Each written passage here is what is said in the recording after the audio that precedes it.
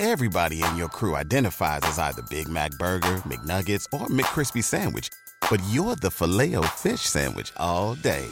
That crispy fish, that savory tartar sauce, that melty cheese, that pillowy bun. Yeah, you get it. Every time. And if you love the Filet-O-Fish, right now you can catch two of the classics you love for just $6. Limited time only. Price and participation may vary. Cannot be combined with any other offer. Single item at regular price. Ba-da-ba-ba-ba. It's January, and that means cold, wet days and dark nights. Perfect for some sleepless decomposing. We have Volume 12 coming right up. But first, do you know I live near Niagara Falls? It's true. I dropped by the falls not too long ago, and you know what I learned about the falls in January? The combination of the snow and mist makes that place a swampy mess for your feet. At least it would if I weren't wearing my Vessi waterproof shoes. Why is Vessi Cloudburst the best shoe to have in the winter? All the features of a rubber winter boot built into a sneaker.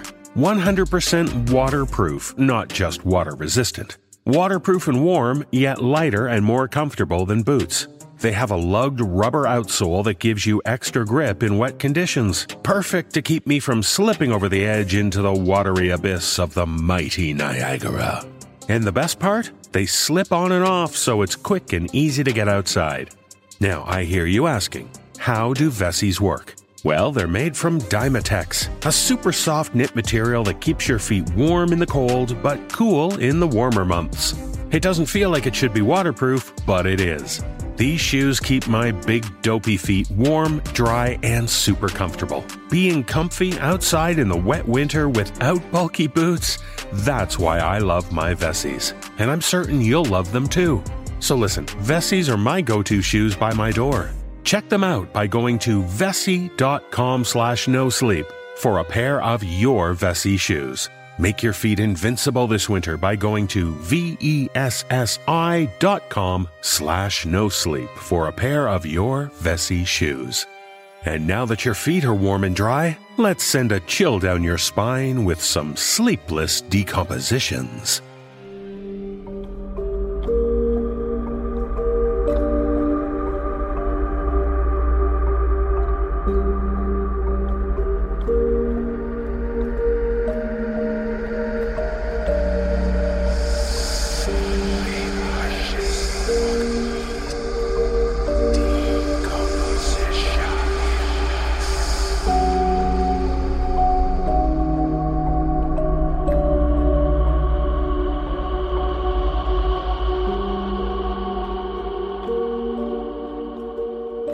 Greetings, Sleepless listeners, and welcome to Sleepless Decompositions, Volume 12. I'm your host, David Cummings. If you're like me, perhaps you have a love-hate relationship with the internet. For starters, there wouldn't be podcasts without the internet. That means no sleep. So, huzzah for the internet, which allows us to creep into your ears with horror. The internet can show us the world, help us connect with people, and keep us entertained and informed. But let's face it, the internet means we can be exposed to some awful things. And no, I'm not talking about those photos of me from the dark web. I mean things like awful people who spread hate and misinformation and just generally make the world a more miserable place. So, like I said, love, hate. You take the good with the bad. And since this is the No Sleep podcast, we have two tales that feature the wonderful, lovely puppies and kitties aspects of the internet. No, of course not. Our stories are from the dark side, just the way you like them. And so, log in, turn on, and let the sinister cyber slime slide inside you. Our tales are well suited for our rather bizarre series we call Sleepless Decompositions. Tales which take things a little farther outside your comfort zone. Tales for which you need to be fully braced. Now, let's wait no further. The horror awaits.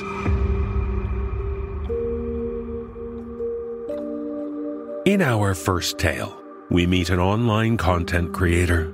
And trust me when I say that online content creators have to deal with a lot of feedback and comments which serve no purpose other than spreading anger and hate. But in this tale, shared with us by author Daryl Winfrey, we discover that this creator is not so much the victim of harassment Rather, as he confesses, he's someone who went a little too far against another creator. Performing this tale is Atticus Jackson. So remember, try to be kind. Even if you think you're not going too far, you have to understand that drama kills.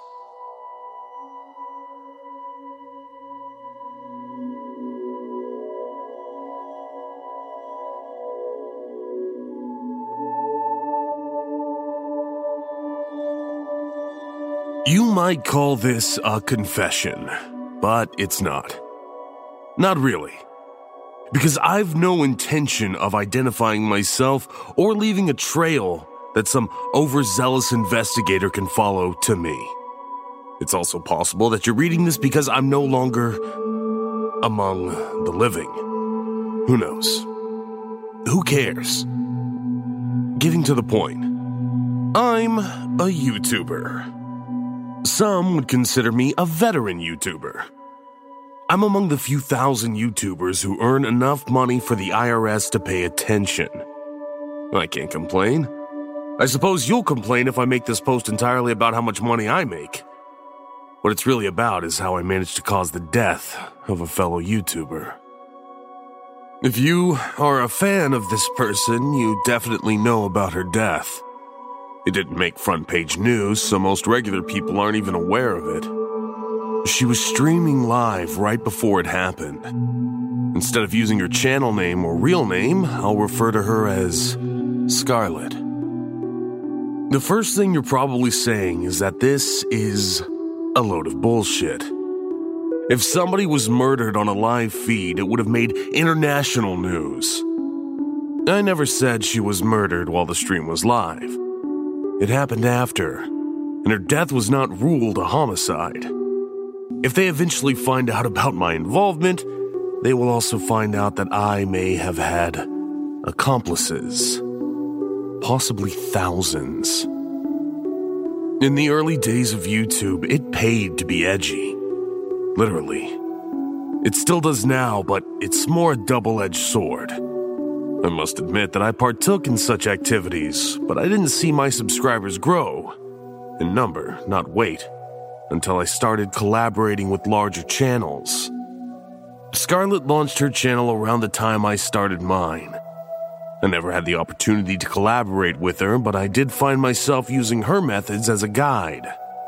Something about her drew people in, and it translated to her online presence quite well. It was this quality that also attracted haters to her like flies on shit. To the amazement of most, she didn't appear to be fazed by them. As a matter of fact, it was almost like Scarlett thrived on the hate. She became good at responding to comments with an occasional zinger that would go viral. The hater would eventually end up thanking her and becoming friends because of the resulting traffic to their channel. Throw that lemon at them and see if they can turn it into whatever. As the drama channel started becoming more popular, it turned into a competition to see which one could get Scarlett worked up enough to flame them. Sometimes this tactic would backfire. Every now and then a drama channel would take things a little too far, forgetting that she had an army of ravenous fans. The onslaught was sometimes painful to watch. Eventually, Scarlett would step in. We assumed the hater had begged her for mercy, at which time she'd admonish her fans for doing the very thing they had criticized. She had total control of her mob. Except for that one time. Scarlett committed the cardinal sin of defending the rights of some of her haters to say things, even if they were highly offensive. She followed this up by reminding people of the things she would say during her edgier phase. All of her old videos were still available on an archive channel. Some existed as captured vines that loyal fans posted after the fall of the platform. It was at this time that some of her more vocal followers turned against her. Many were former haters turned friends turned haters again. It wasn't that there were a lot of them. It was how frequently they posted memes and videos against her. Her legacy enemies used this as an opportunity to pile on. They'd effectively painted a scarlet letter on her forehead. While a majority of her fans remained on her side, there weren't enough of them willing to face the tidal wave on her behalf. Sadly, I became a part of that tidal wave.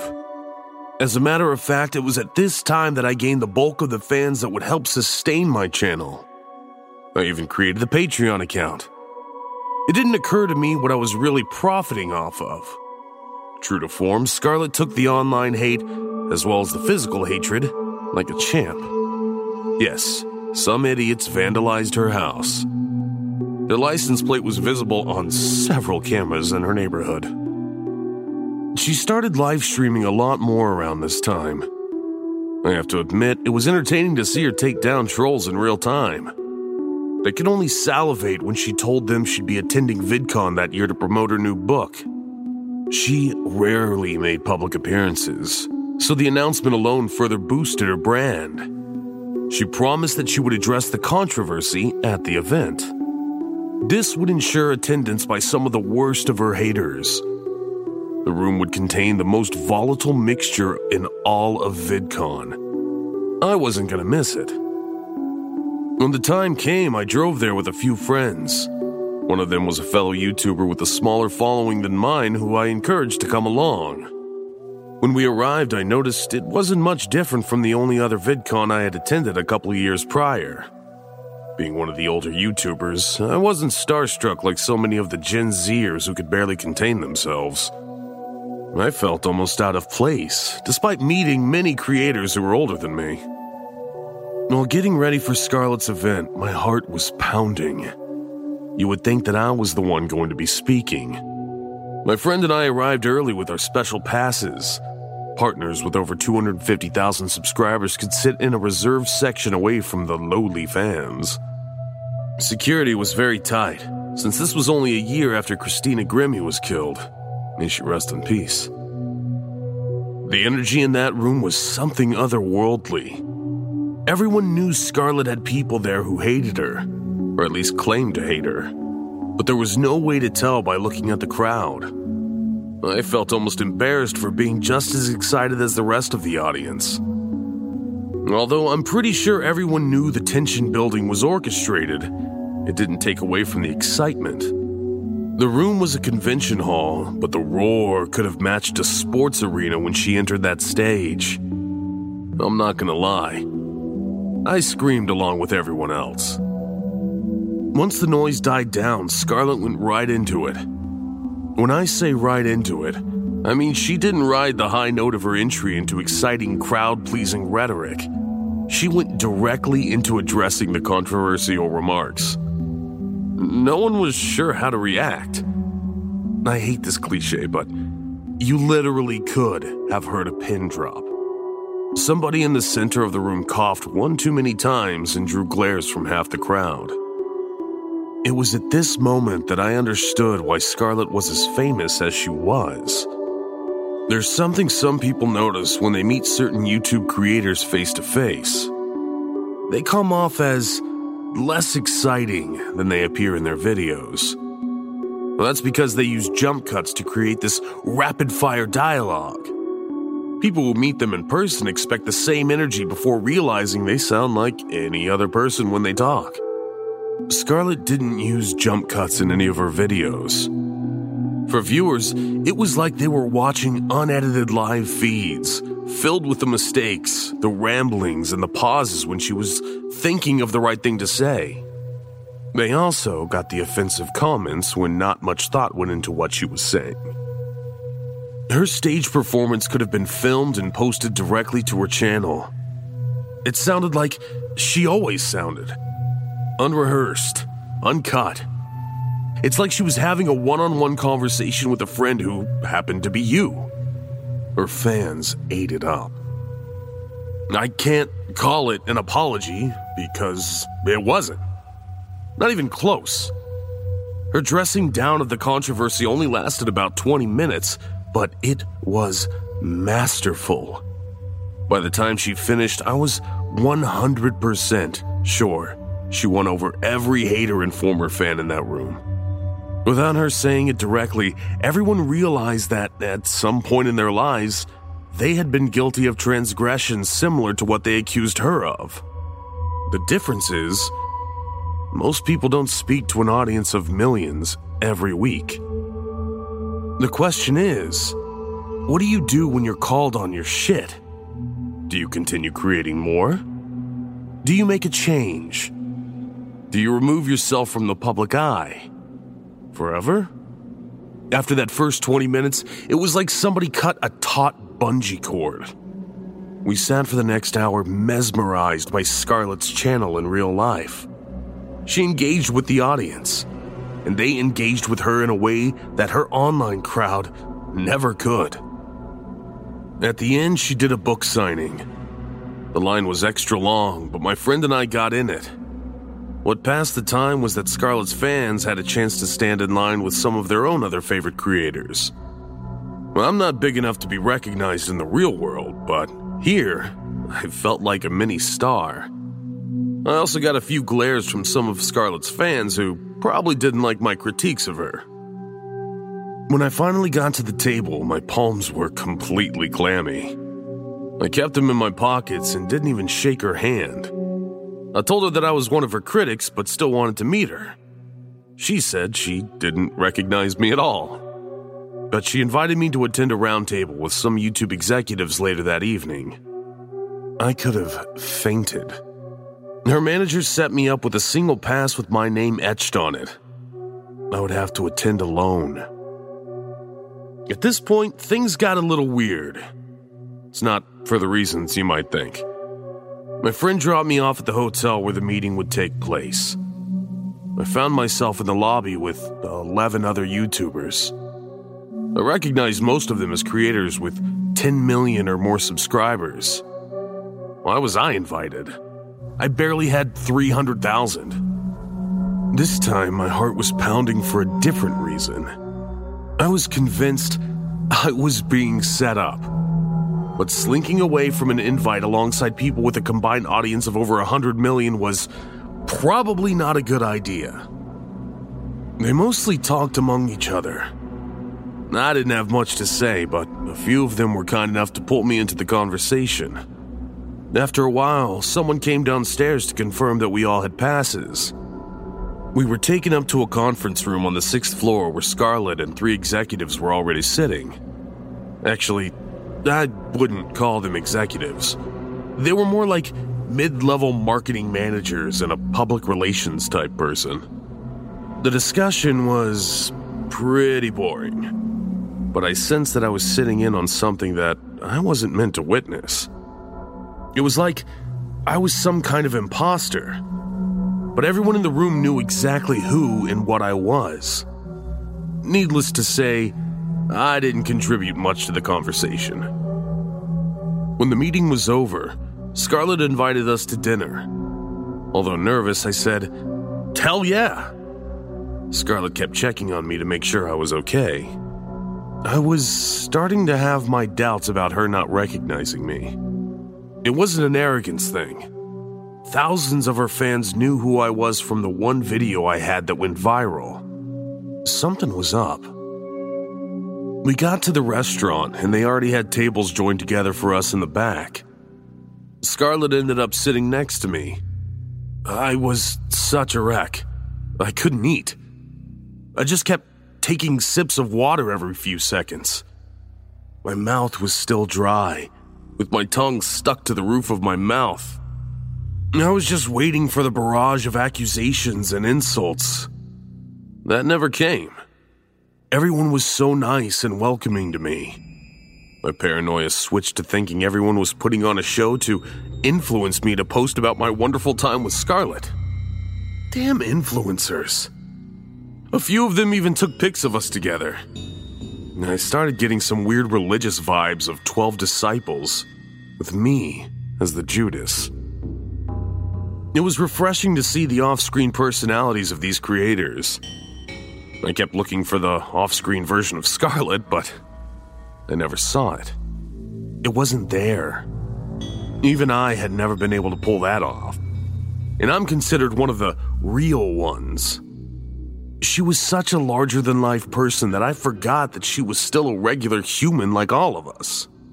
She never brought up anything about haters or the drama.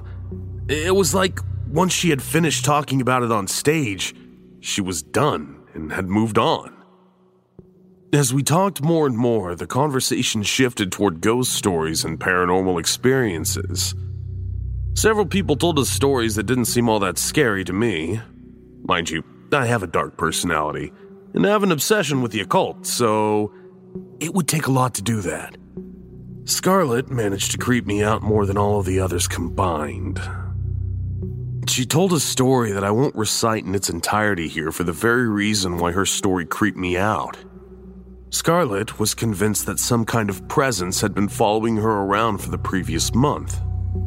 She started waking up in the middle of the night feeling like something was in the room with her. There were a few jokes and nervous laughs around the table. But when she told us that she was now seeing things, silence fell across everyone. It's something when a person you admire starts sounding crazy. Scarlett told us about an incident that scared her a few nights prior. She was driving back from an event on a 2-lane road with a very steep embankment and no railing. The radio was off, and her phone was dead. She heard a distinct whisper over her shoulder. When she looked in her rearview mirror, she saw the shape of someone sitting behind her. The face was hidden in shadows. She sharply swerved the car as she looked over her shoulder. Thankfully, she slammed on her brakes just at the right time. She was within inches of sending her Tesla down a 60-foot drop. She told us that she felt the presence of something in that car. She got out and checked the back seat to make sure no one was pranking her. No one was there. I wished I could read the thoughts of everyone at that very quiet table. As much as she shared on her channel, she hadn't mentioned anything about this. She was clearly unnerved and truly believed something was in that car. Instead of getting back in, she flagged somebody down to call a friend to pick her up. Was she having a psychotic breakdown? One other person and I rode back to the hotel with Scarlett. She told us that she wouldn't mind if we shared her story. The only stipulation was that we didn't use her name or channel name. That was an odd request, but I am honoring it in this post. 2 days later, Scarlett was dead.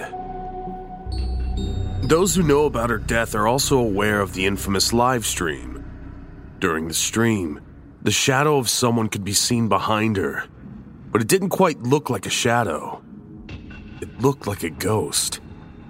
It gradually made its appearance a few seconds before the end of the stream. Most viewers just figured someone was in the room with her. Almost an hour later, her boyfriend found her dead, sitting in the chair where she was streaming. He called 911 immediately before trying to perform CPR on her. Although her live stream had ended, the camera was still recording until the paramedics arrived. As far as he knew, no one else had been in the house. The investigators made a copy of her recording. Scarlett's boyfriend reluctantly shared it with her YouTube friends who had attended that dinner with me. He made them swear not to post a copy online for obvious reasons. On the video, something shows up far more clearly than it did during the live stream. An apparition is standing behind her while she's tidying up her desk. Then she begins staring off into space for about 2 minutes before struggling to breathe. Her hands go to her throat like she's trying to remove something. I didn't want anything to do with the video, but one of the people from the dinner sent me a copy and told me I had to watch it. He gave me the settings to adjust my screen when the apparition appeared. I did as instructed. It showed up crystal clear. The thing standing behind her when she died had a face that I recognized. The face was my face. I just knew the FBI would be calling me any day. When I called Scarlett's friend back, he asked me what I saw. I was very hesitant, just in case I was being implicated in something.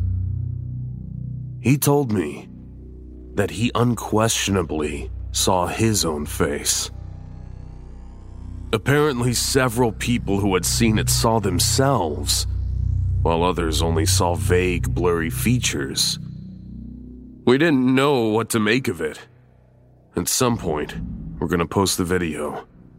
We'll exclude the part where she dies out of respect for her family.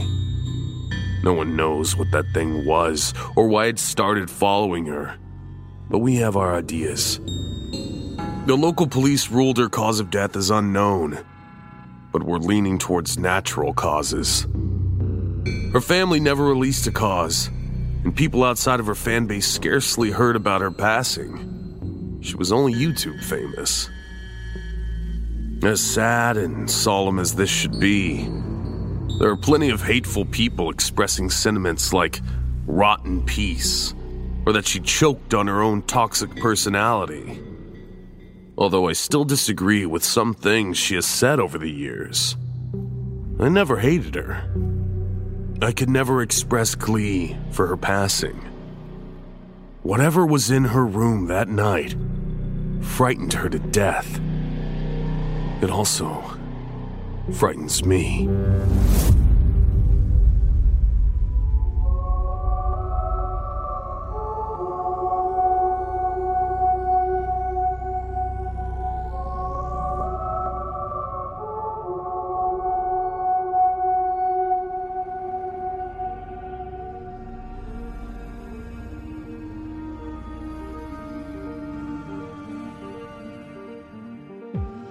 Gotta say, I'm not a fan of being frightened to death. That kind of fear makes me anxious and hungry. Hungry? Well, gosh darn it, good thing we've got HelloFresh. With HelloFresh, you get farm-fresh, pre-portioned ingredients and seasonal recipes delivered right to your doorstep. Skip trips to the grocery store and count on HelloFresh to make home cooking easy, fun, and affordable. That's why it's America's #1 meal kit. Eating well is top of the mind this month, and it's comforting to know you always get top quality with HelloFresh. Ingredients travel from the farm to you in less than 7 days, so you know they're fresh. Skip the snowy schlep to the grocery store and stock up on snacks, sides, desserts, and more at HelloFresh Market. Simply add these staples and sweets to your weekly order and they'll arrive at your doorstep along with your meals. It's like I say about HelloFresh's partner, Green Chef. The food is delicious and healthy, just like it should be. When it's time for the big game, go Bills! Turn your tailgating into home gating, like a pro with a limited time winning assortment of snacks, appetizers, and shareable sweets available at HelloFresh Market. Treat friends and fans to delicious barbecue baby back ribs, chocolate chip brownies, and everything in between. Better food, easy to prep, and no visits to the store? That's why I say hello, Fresh, and you should too. Go to hellofresh.com/nosleep21 and use code nosleep21 for 21 free meals plus free shipping. That's hellofresh.com/nosleep21 and use code nosleep21 for 21 free meals plus free shipping. HelloFresh, it's America's #1 meal kit. And now let's get back to our internet nightmares. This one is even scary on paper. In our final tale, we meet a pair of roommates. One is looking for a distraction after a bad breakup, and the other wants to help. Being smart and discerning people, they turn to horror for their entertainment.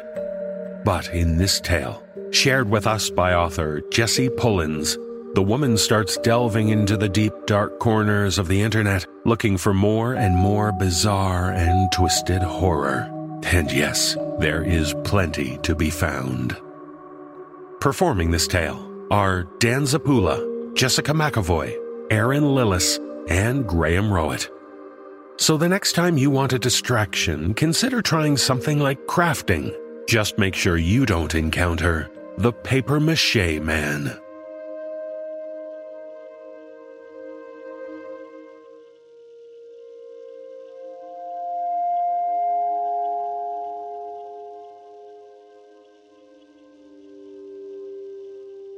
Emily wanted to be scared.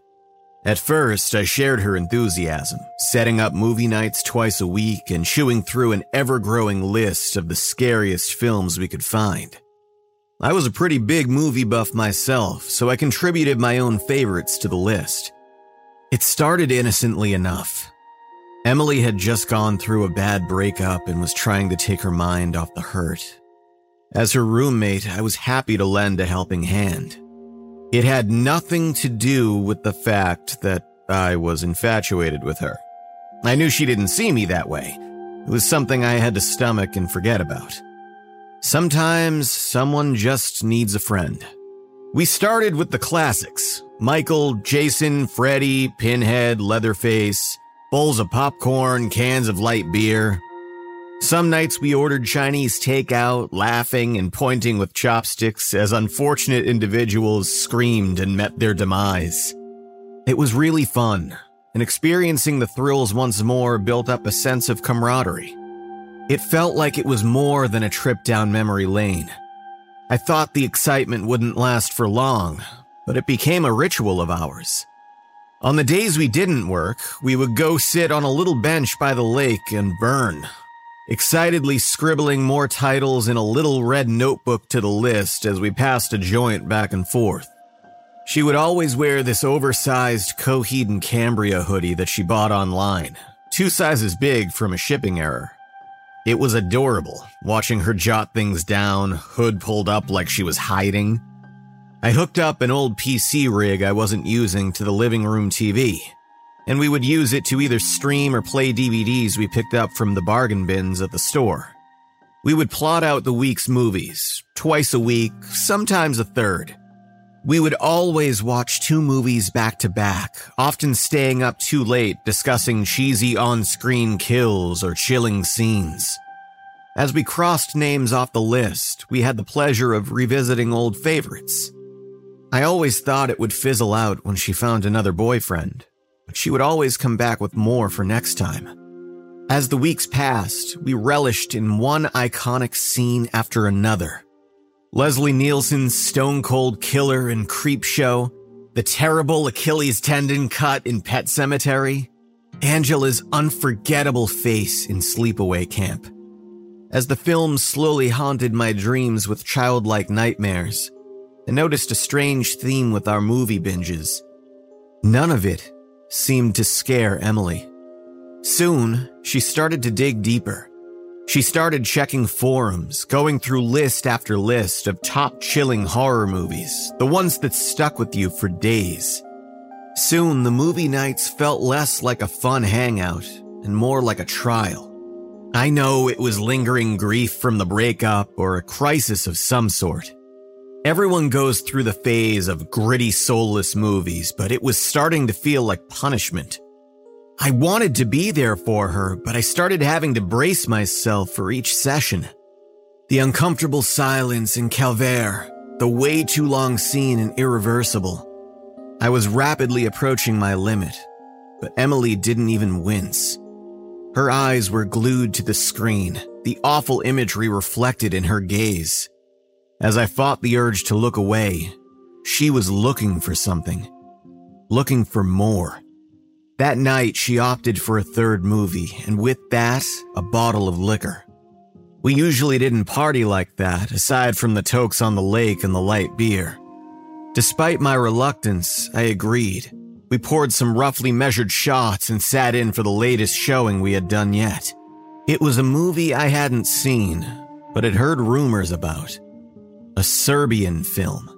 I couldn't finish it. I was completely repulsed. It was nothing like the other movies we had watched. It was disturbing for the sake of disturbing. This wasn't what our movie night was supposed to be about. I was a little drunk, and the night ended in an argument. The movie nights were over. Whatever magic it held evaporated as I walked to my room to go to bed. She finished the movie on her own, her eyes devouring the screen alone in the TV's glow. She just sat on the couch, her hood pulled up. I felt guilty for leaving her, but her search for terror had driven a wedge between us. We didn't speak for a couple of days after that. We went about our separate ways, avoiding unnecessary contact before and after work. I wished we could go back to the fun stage instead of walking on eggshells in our own home. Emily spent a lot of time in her room on her computer. I could see the lights still on under the door, the faint sound of music playing into the late hours of the night. I just let her have her space. Have you heard of the papier-mâché man? I was about to leave for work, and she caught me as I was about to walk out the door. It was like the sour end to our movie night had never happened. I told her I didn't, but I was curious. She elaborated that she had spent the last couple of days surfing the web in search of something actually scary. This had taken her down a rabbit hole in the shadiest parts of the internet, where she had seen a bunch of clips and photos that surpassed the horror of the last film I had bailed on. Straight up snuff films, live decapitations, worksite accidents. This went way beyond 10 harrowing images taken before disaster. Just the thought of the videos she mentioned made me uncomfortable. I asked if she was all right, and she shrugged me off. She looked tired, and I could tell she had been drinking. Whether she started early or was still going from the night before, I didn't know. She wasn't wearing her hoodie anymore, just a tank top and pajama pants. She looked flustered, like she was burning up. And deep down, I was really concerned, but I didn't want to drive the wedge forming between us further.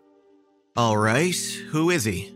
She went through the reel of pictures on her phone and held it out to me.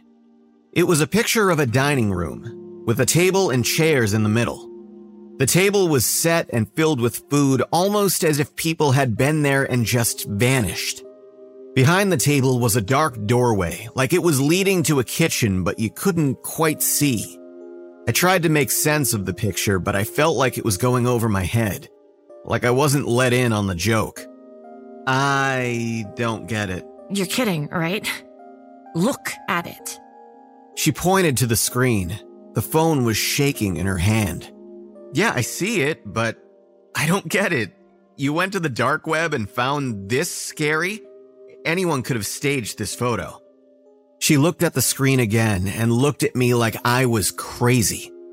With her thumb and finger, she zoomed in on the photo to one of the chairs at the table. She made me look again. It was just an empty chair. I don't get it. It's just a chair. There was a flicker in her eyes like I had insulted her. Oh, I see.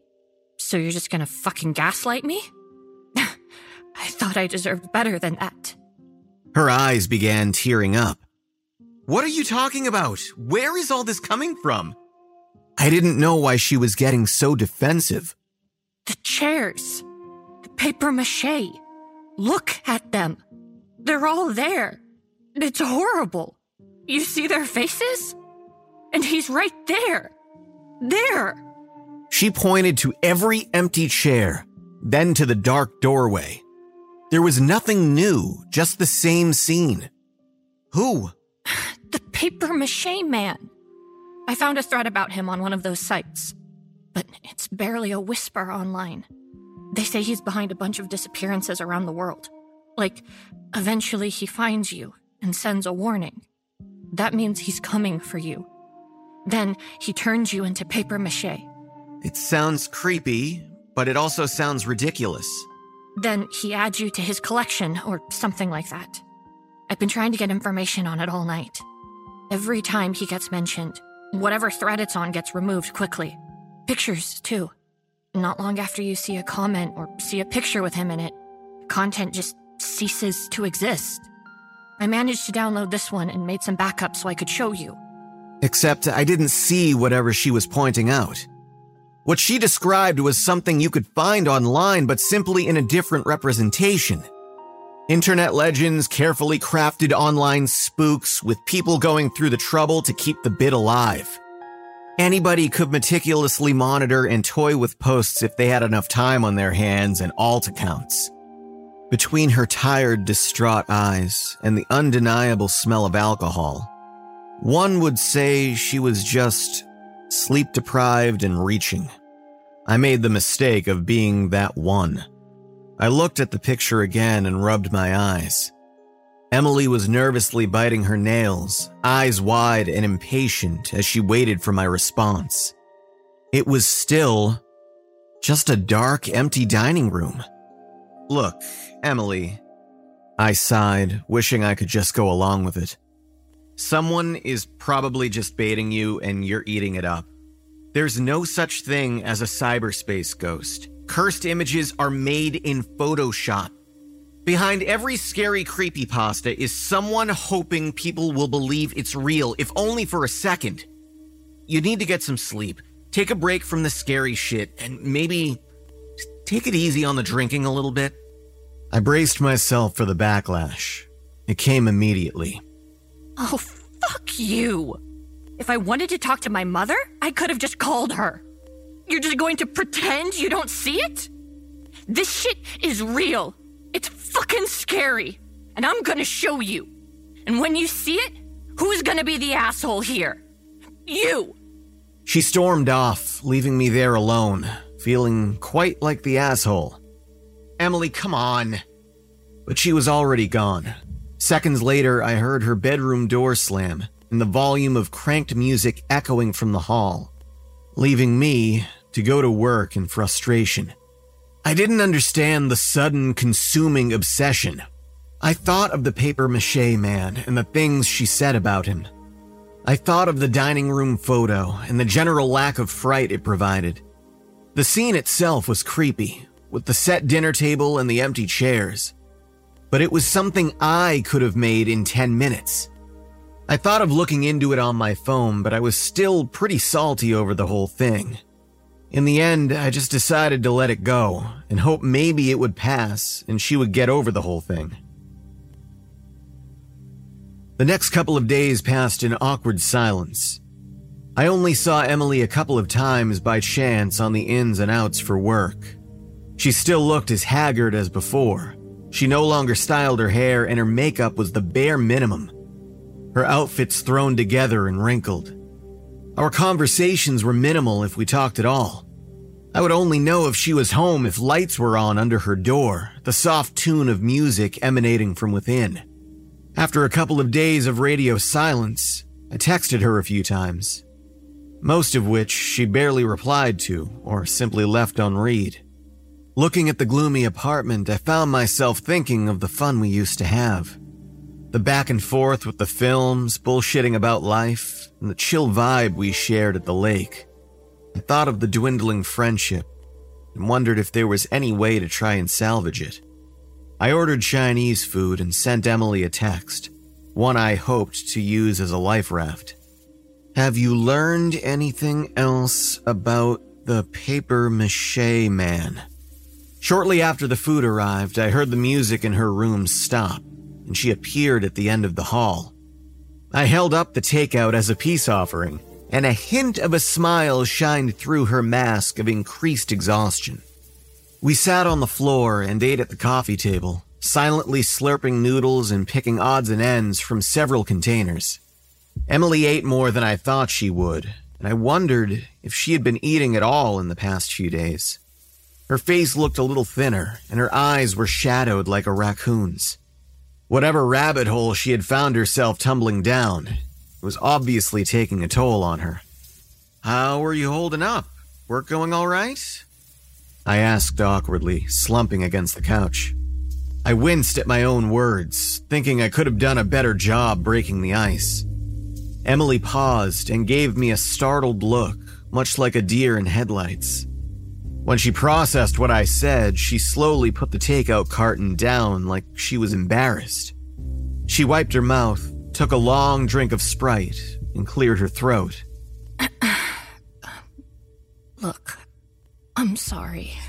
It's cool, really. She nodded and looked away. She looked guilty, lost, bothered. I could tell she had a lot on her mind, and she was sifting through it to find something to say. After a moment, she took a deep breath and let out a defeated sigh. I shouldn't have pushed so hard with the movies. And I shouldn't have blown up over the picture. I was just a little frazzled, I guess. And drunk. It's not your fault you didn't see it anyway. I was just so caught up in it, you know? She rested her chin on her knees. What do you mean? She looked confused for a moment before elaborating. Sorry. I looked into it some more. The leads are almost non-existent. Like I said, every time someone spills something, it's gone pretty quick. But showing you wouldn't have amounted to anything anyway. You only see what's there when you're supposed to. When he wants you to. The papier-mâché man. It felt weird to say it aloud, like I was talking about the boogeyman or Bloody Mary. She chewed on her lip. Yeah. Would you like me to look at it again, just to be sure? I was in a rush when you showed me. I might have missed something. I won't make fun of it or anything, I promise. No, it's alright. It's gone anyway. What? You didn't have to delete it. I leaned in. I was starting to feel bad. I didn't. He did. Like I said, everything that has to do with him doesn't stick around for long. It just vanishes. Not sure how it happens, but it does happen. I had that picture on my phone, backed up on my desktop, and on a flash drive. And the flash drive was unplugged and sitting in my dresser. Still gone. I felt a surge of anxiety. What the fuck? Do you think somebody broke in? I stood up, but Emily just shook her head and looked out the window. No, nobody broke in. It's more like a virus, I think. Or something like it.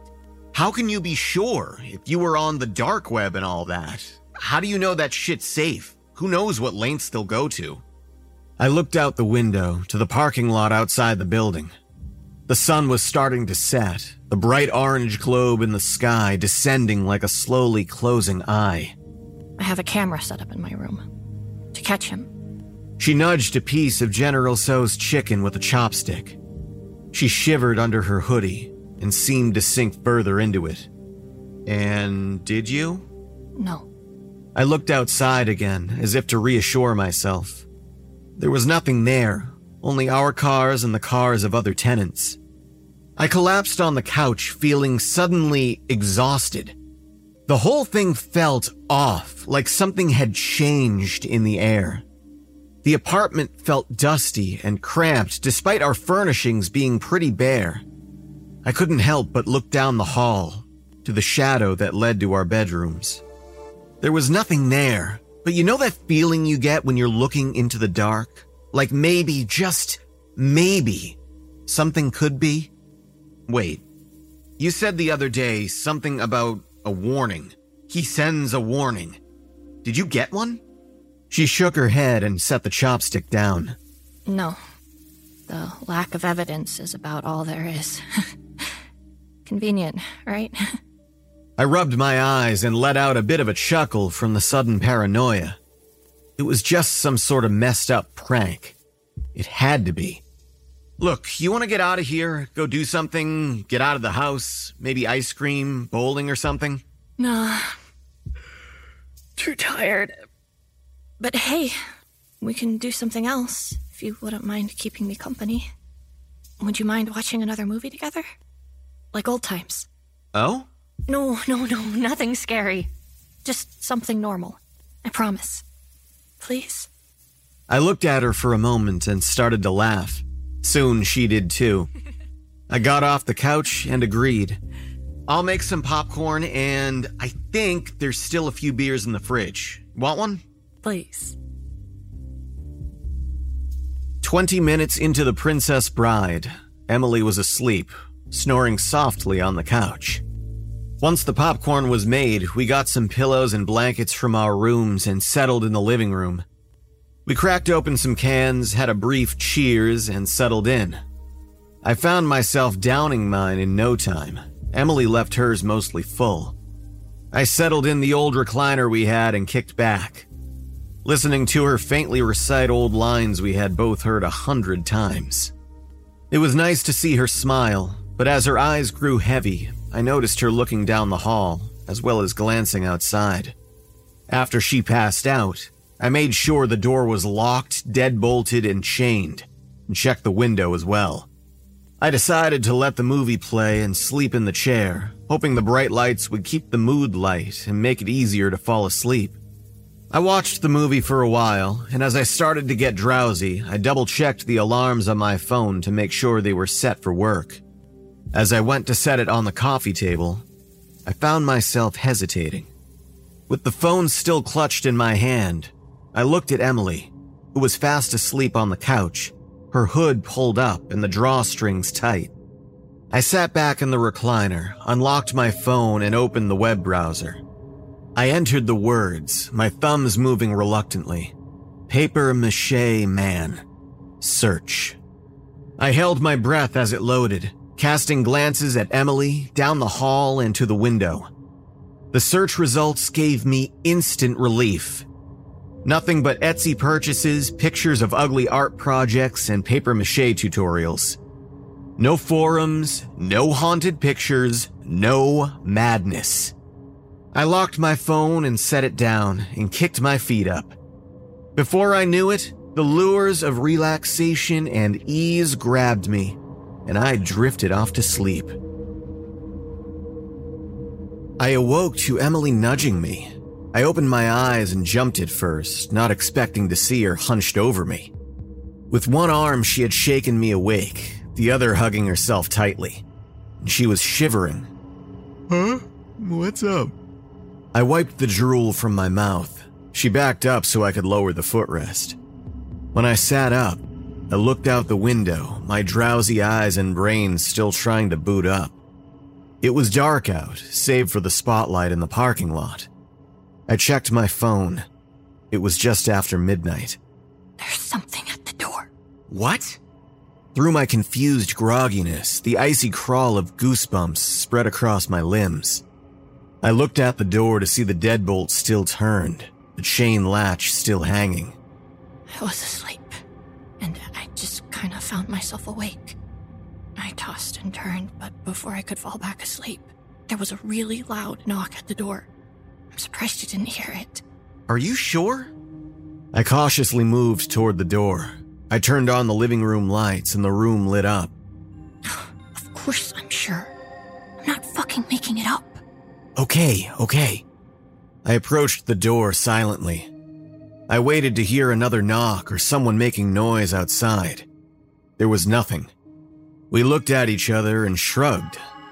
Emily chewed her lip. I could tell she was terrified. Holding my breath, I pressed my cheek to the door and looked through the peephole. There was nobody there. The apartment hallway was empty, nothing but the bare white walls and the doors of adjacent apartments. I half expected something to lurch up and scare the shit out of me. Luckily, the jump scare never came. I pulled away from the door. I don't see anyone. I heard it.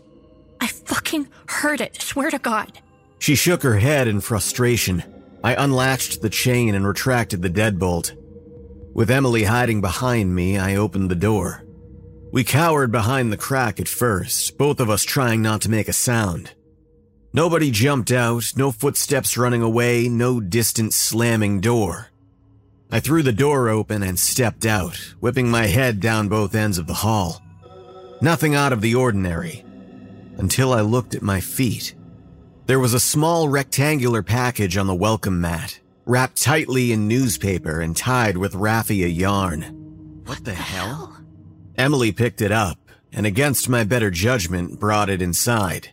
She set it on the coffee table, scooting aside half-eaten egg rolls and cartons of fried rice. It was thin, like a small paperback book. It's really light. She tugged on the straw-like yarn. You think we should open it? Emily shrugged.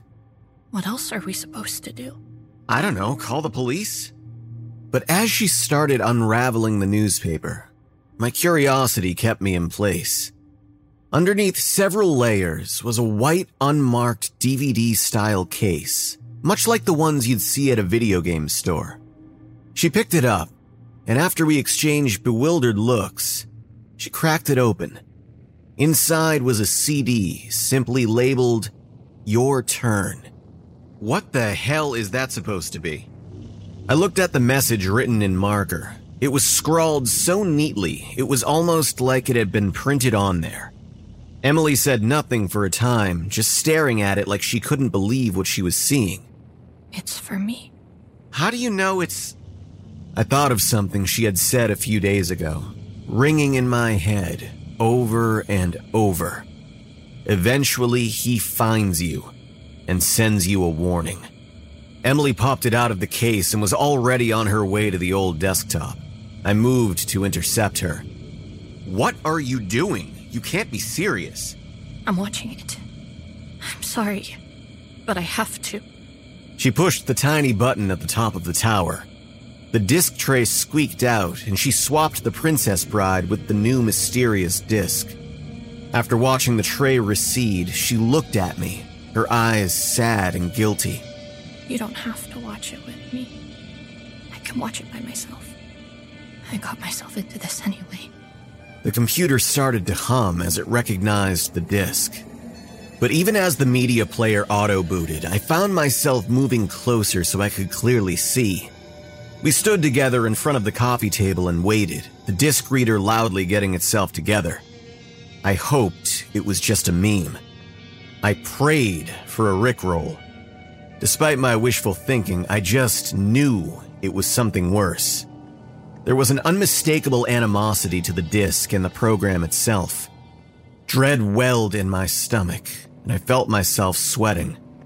As the video buffered, the title of the video file showed on the top of the window as an illegible string of text. We waited, visibly wincing for the snuff film, live torture, or some other unthinkable horror to begin. However, what we got was the furthest thing from that. The video started as a feed from an old camcorder, a heavy distortion that was slowly coming into focus. There was no sound to the video and no timestamp, just little black bars where the time and date would be. The whirling static started to fade, and in the clarity, we could see a girl. It was hard to make out at first, but she seemed to be in a store of some kind, looking at a display shelf full of what I assumed were DVDs. She was hunched down, taking her time looking at each title, chewing at her thumbnail. She was wearing a hooded sweatshirt and a black frilly skirt with leggings underneath. The knot in my stomach worsened, twisting uncomfortably as the hair on the back of my neck rose. It was an outfit I had seen many times, because it was something Emily wore. The girl in the video was her. What the hell is this? I looked to see Emily was shaking. Her eyes were locked on the screen, her pupils quivering as she took in the video.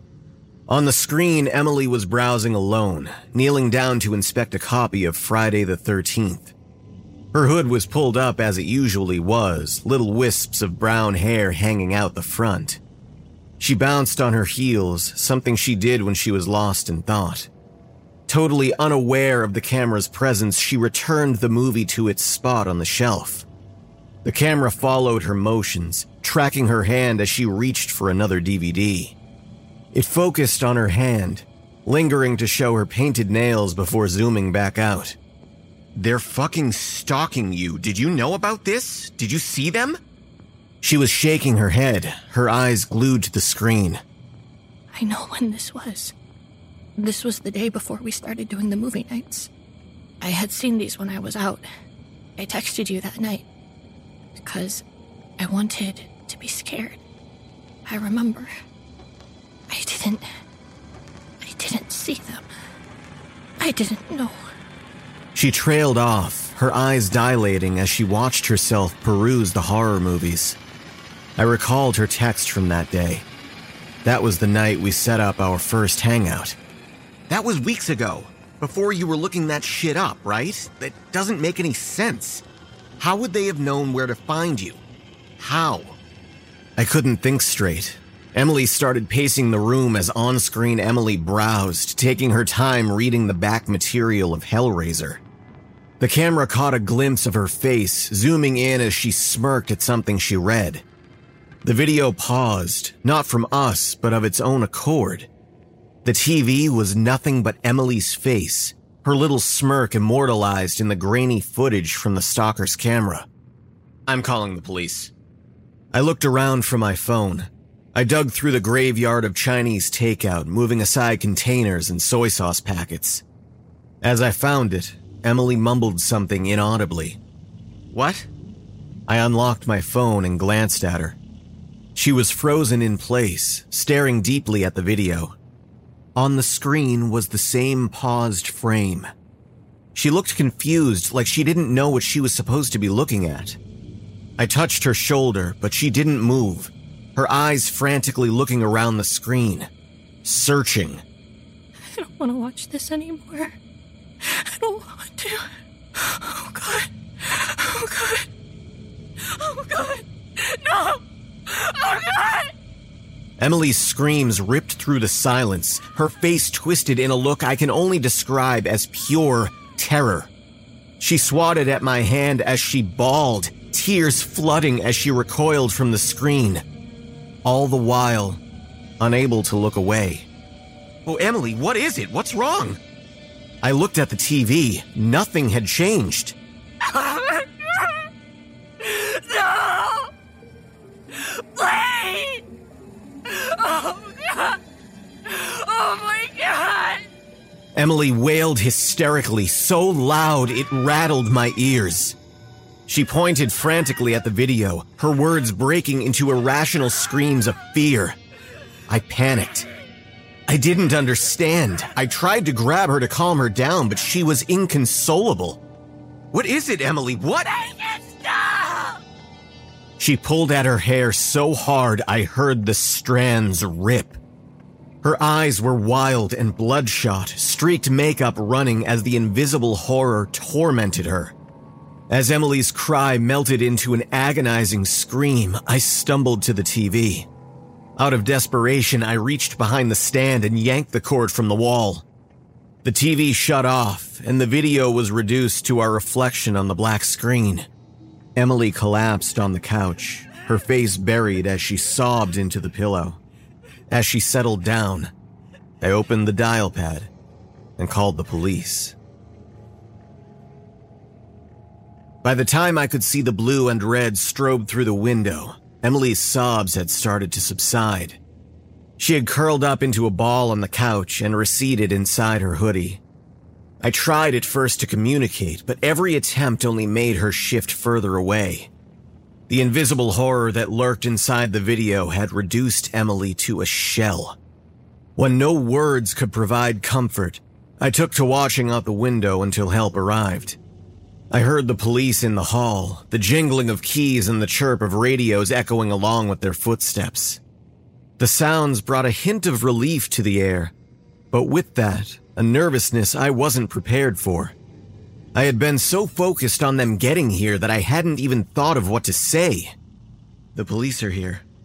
This seemed to pull Emily out of reclusion.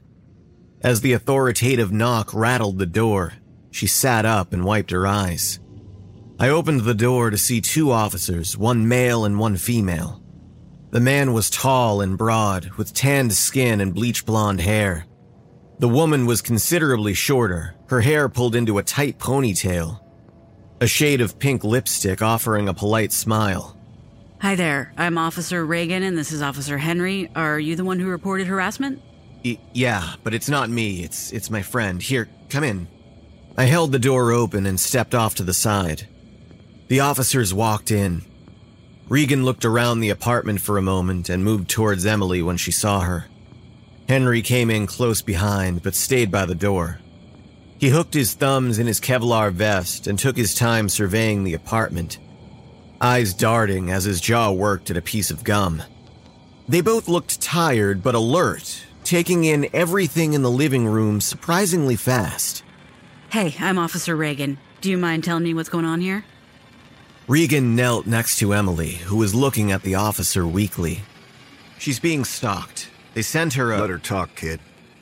Henry paused his chewing long enough to make sure I understood. I nodded compliantly. Regan readied a notepad, ignoring us both. She cleared her throat and clicked a pen. Start from the beginning. When did this start? Do you have any idea who it is? Emily said nothing for a moment, hugging her knees to her chest. He's watching me. She looked out the window. We all followed her gaze. Regan looked at Henry, who left without a word. Who's watching you? Ex-boyfriend? Girlfriend? Regan scribbled briefly. I went looking for him, and I found him. It was my fault. I shouldn't have. I should have listened. The tears threatened to return. Who, honey? Who did you go looking for? Through the window, we could see Henry pass, flashlight panning into the night. He sent me a warning. It's too late now. He's going to get me, and I can't stop him. You can't stop him. Emily hugged herself tighter. This guy got a name, sweetie? More scribbling. The papier-mâché man. Regan looked at me in a way a mother would look at her child for touching something they shouldn't be, then turned back to Emily. Is this true? Is that our guy? Emily nodded weakly. You said he sent a warning? What do you mean by that? Emily lifted a finger to the computer tower, which was still humming by the entertainment stand. I cleared my throat and spoke up. He sent her a CD. There was a video on it of him watching her. I unplugged the TV when she got upset. You want me to hook it back up? Could you, please? Then she addressed Emily again. Did you happen to get a good look at him, this papier-mâché man? Either of you see him out the window or dropping the CD off? You can't see him.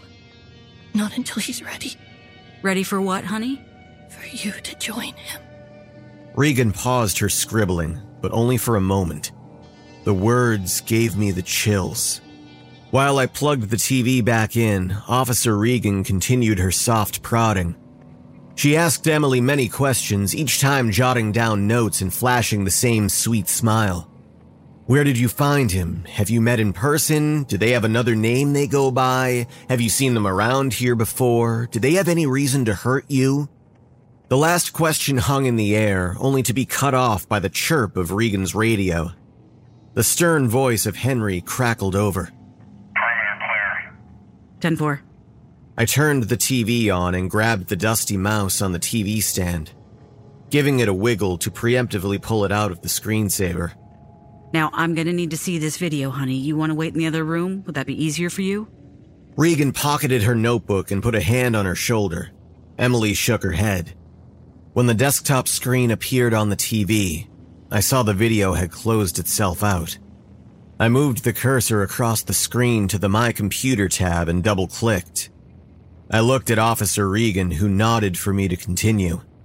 I double-clicked on the DVD tray reader icon and waited for the video to play. We waited in silence, the spiral buffer icon taking its time. Behind us, the door opened and Officer Henry stepped back in. He joined Regan as we waited. This the video? His partner nodded. I waited for the window to launch and the static to follow. The feed with Emily, looking at the old horror movies. When a window did finally pop, I felt like I had been kicked in the stomach. Error. File not compatible. Unable to launch. I hovered over the options to cancel or troubleshoot, feeling myself starting to sweat. It's not working. I'm gonna try again. The officers nodded. I looked at Emily, who was now solemnly looking at the floor. I canceled it out and clicked the icon again. Same error, except faster this time. I tried again and again, but each time it yielded the same result. After the 10th try, Officer Henry cleared his throat. You two do some drinking tonight? My cheeks grew hot. I already knew where this was going. What? Did you two do a little bit of drinking tonight? He batted an eye at the cans on the coffee table. You don't believe us. I didn't say that. Look, I'll prove it to you. I opened the disc tray and reached for the DVD. My fingers stopped just short of the tray, my hand shaking in the air. The disc was gone. What the hell? Bullshit! I looked to the screen for the icon for the DVD reader. The icon was gone as well. Emily buried her face and started to cry softly. I checked the screen again, closed it out, opened again. I closed the disc tray and opened it a second time. Nothing. That's wrong. It was here. She opened it. It was wrapped in... I looked underneath the coffee table for the newspaper and the raffia yarn. There was nothing. I looked around for the takeout containers. Nothing. Henry cleared his throat. All right. So you two did a little drinking. Watched some scary movies. Some of those movies, they can be a little scary, can't they? I stood up. We're not making this up. It was here. He was here. Who was here? The papier-mâché man. I felt suddenly foolish with my hands balled into fists. Henry exchanged a look with Regan, then sighed. Look, kid. No, we're telling the truth. She found him on the dark web. Now he's stalking her. He sent the disc and I saw it. The dark web? Come on, Emily, tell him. Emily did nothing, only sink more. The silent tension built in the living room like a hot breath, and I wiped at the sweat forming on my forehead. Henry looked about out of patience. I looked at Officer Regan, who just raised her eyebrows. Look, if you find the CD, the wrapping, anything, give us a call. We can't stay here all night catching ghosts. I looked, all right? Whatever it is, it ain't out there. No footprints in the dirt, no nothing. We'll send a unit out here to make some patrols throughout the night, okay? And if you see anything else, call. We'll come back out.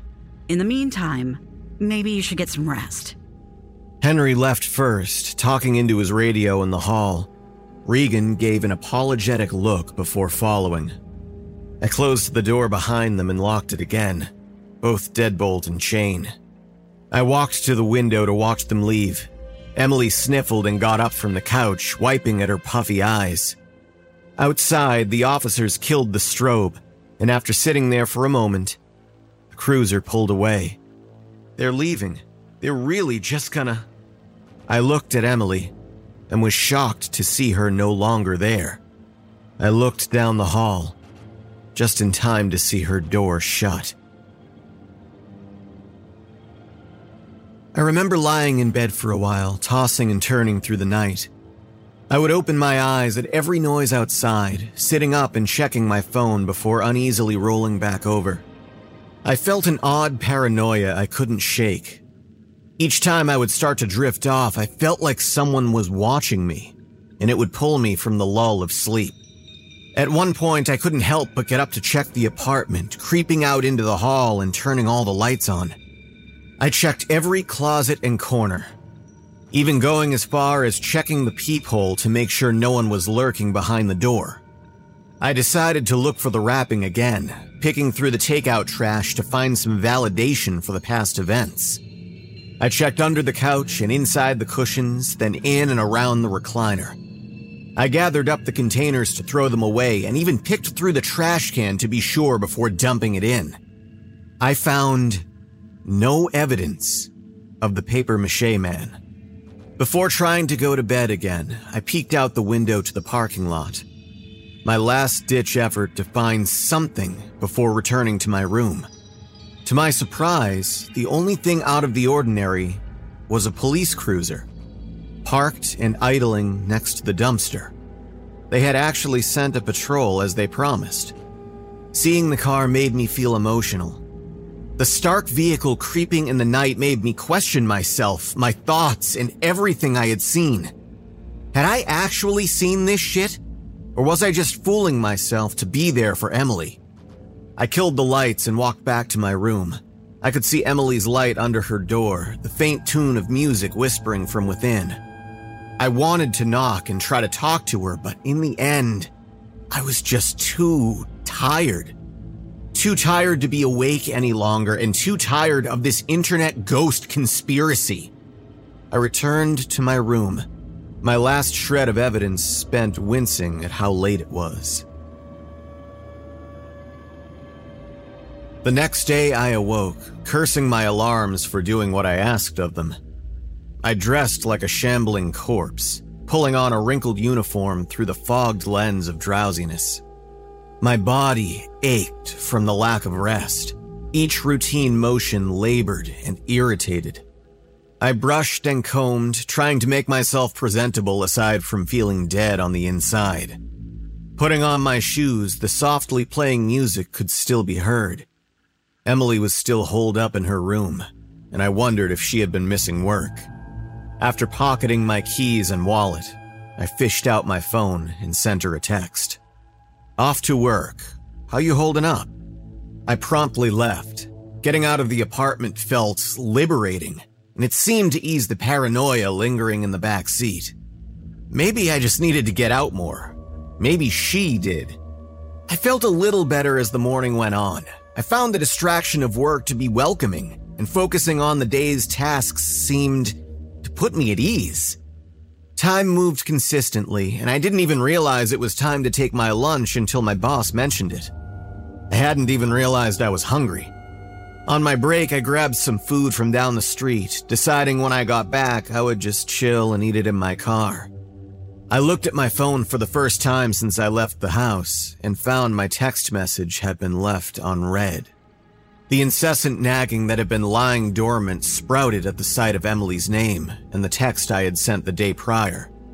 "Have you learned anything else about the papier-mâché man?" Seeing the words provoked a discomfort deep inside my soul. I felt a pressure in my head, a painless migraine pushing on the insides of my skull. Like a vibrating cell phone worming its way out from the compacted folds of my brain. I read the text again and again as if I had sent it to myself. I thought of last night, standing at the TV next to Emily as we watched her browse the horror movies on camera. The look on her face when it zoomed in on her skin and how she couldn't look away. The way her eyes buzzed. My thumbs moved on their own accord, opening the web browser and typing the name into Google.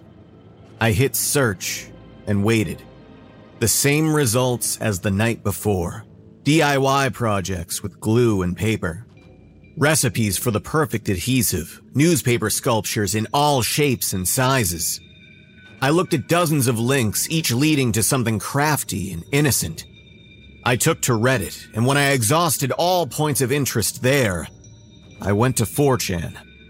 I found nothing conspicuous, no inclination of the papier-mâché man's existence in any way, shape, or form. No-name websites were next, pages and pages of third-party forums. Each of them were ages old and chock full of ads. I kept scrolling, patiently waiting as my phone struggled to load the poorly optimized content. Threads that had burned out years ago. Inconclusive convos that had been buried by a decade of old domains and forgotten email activations.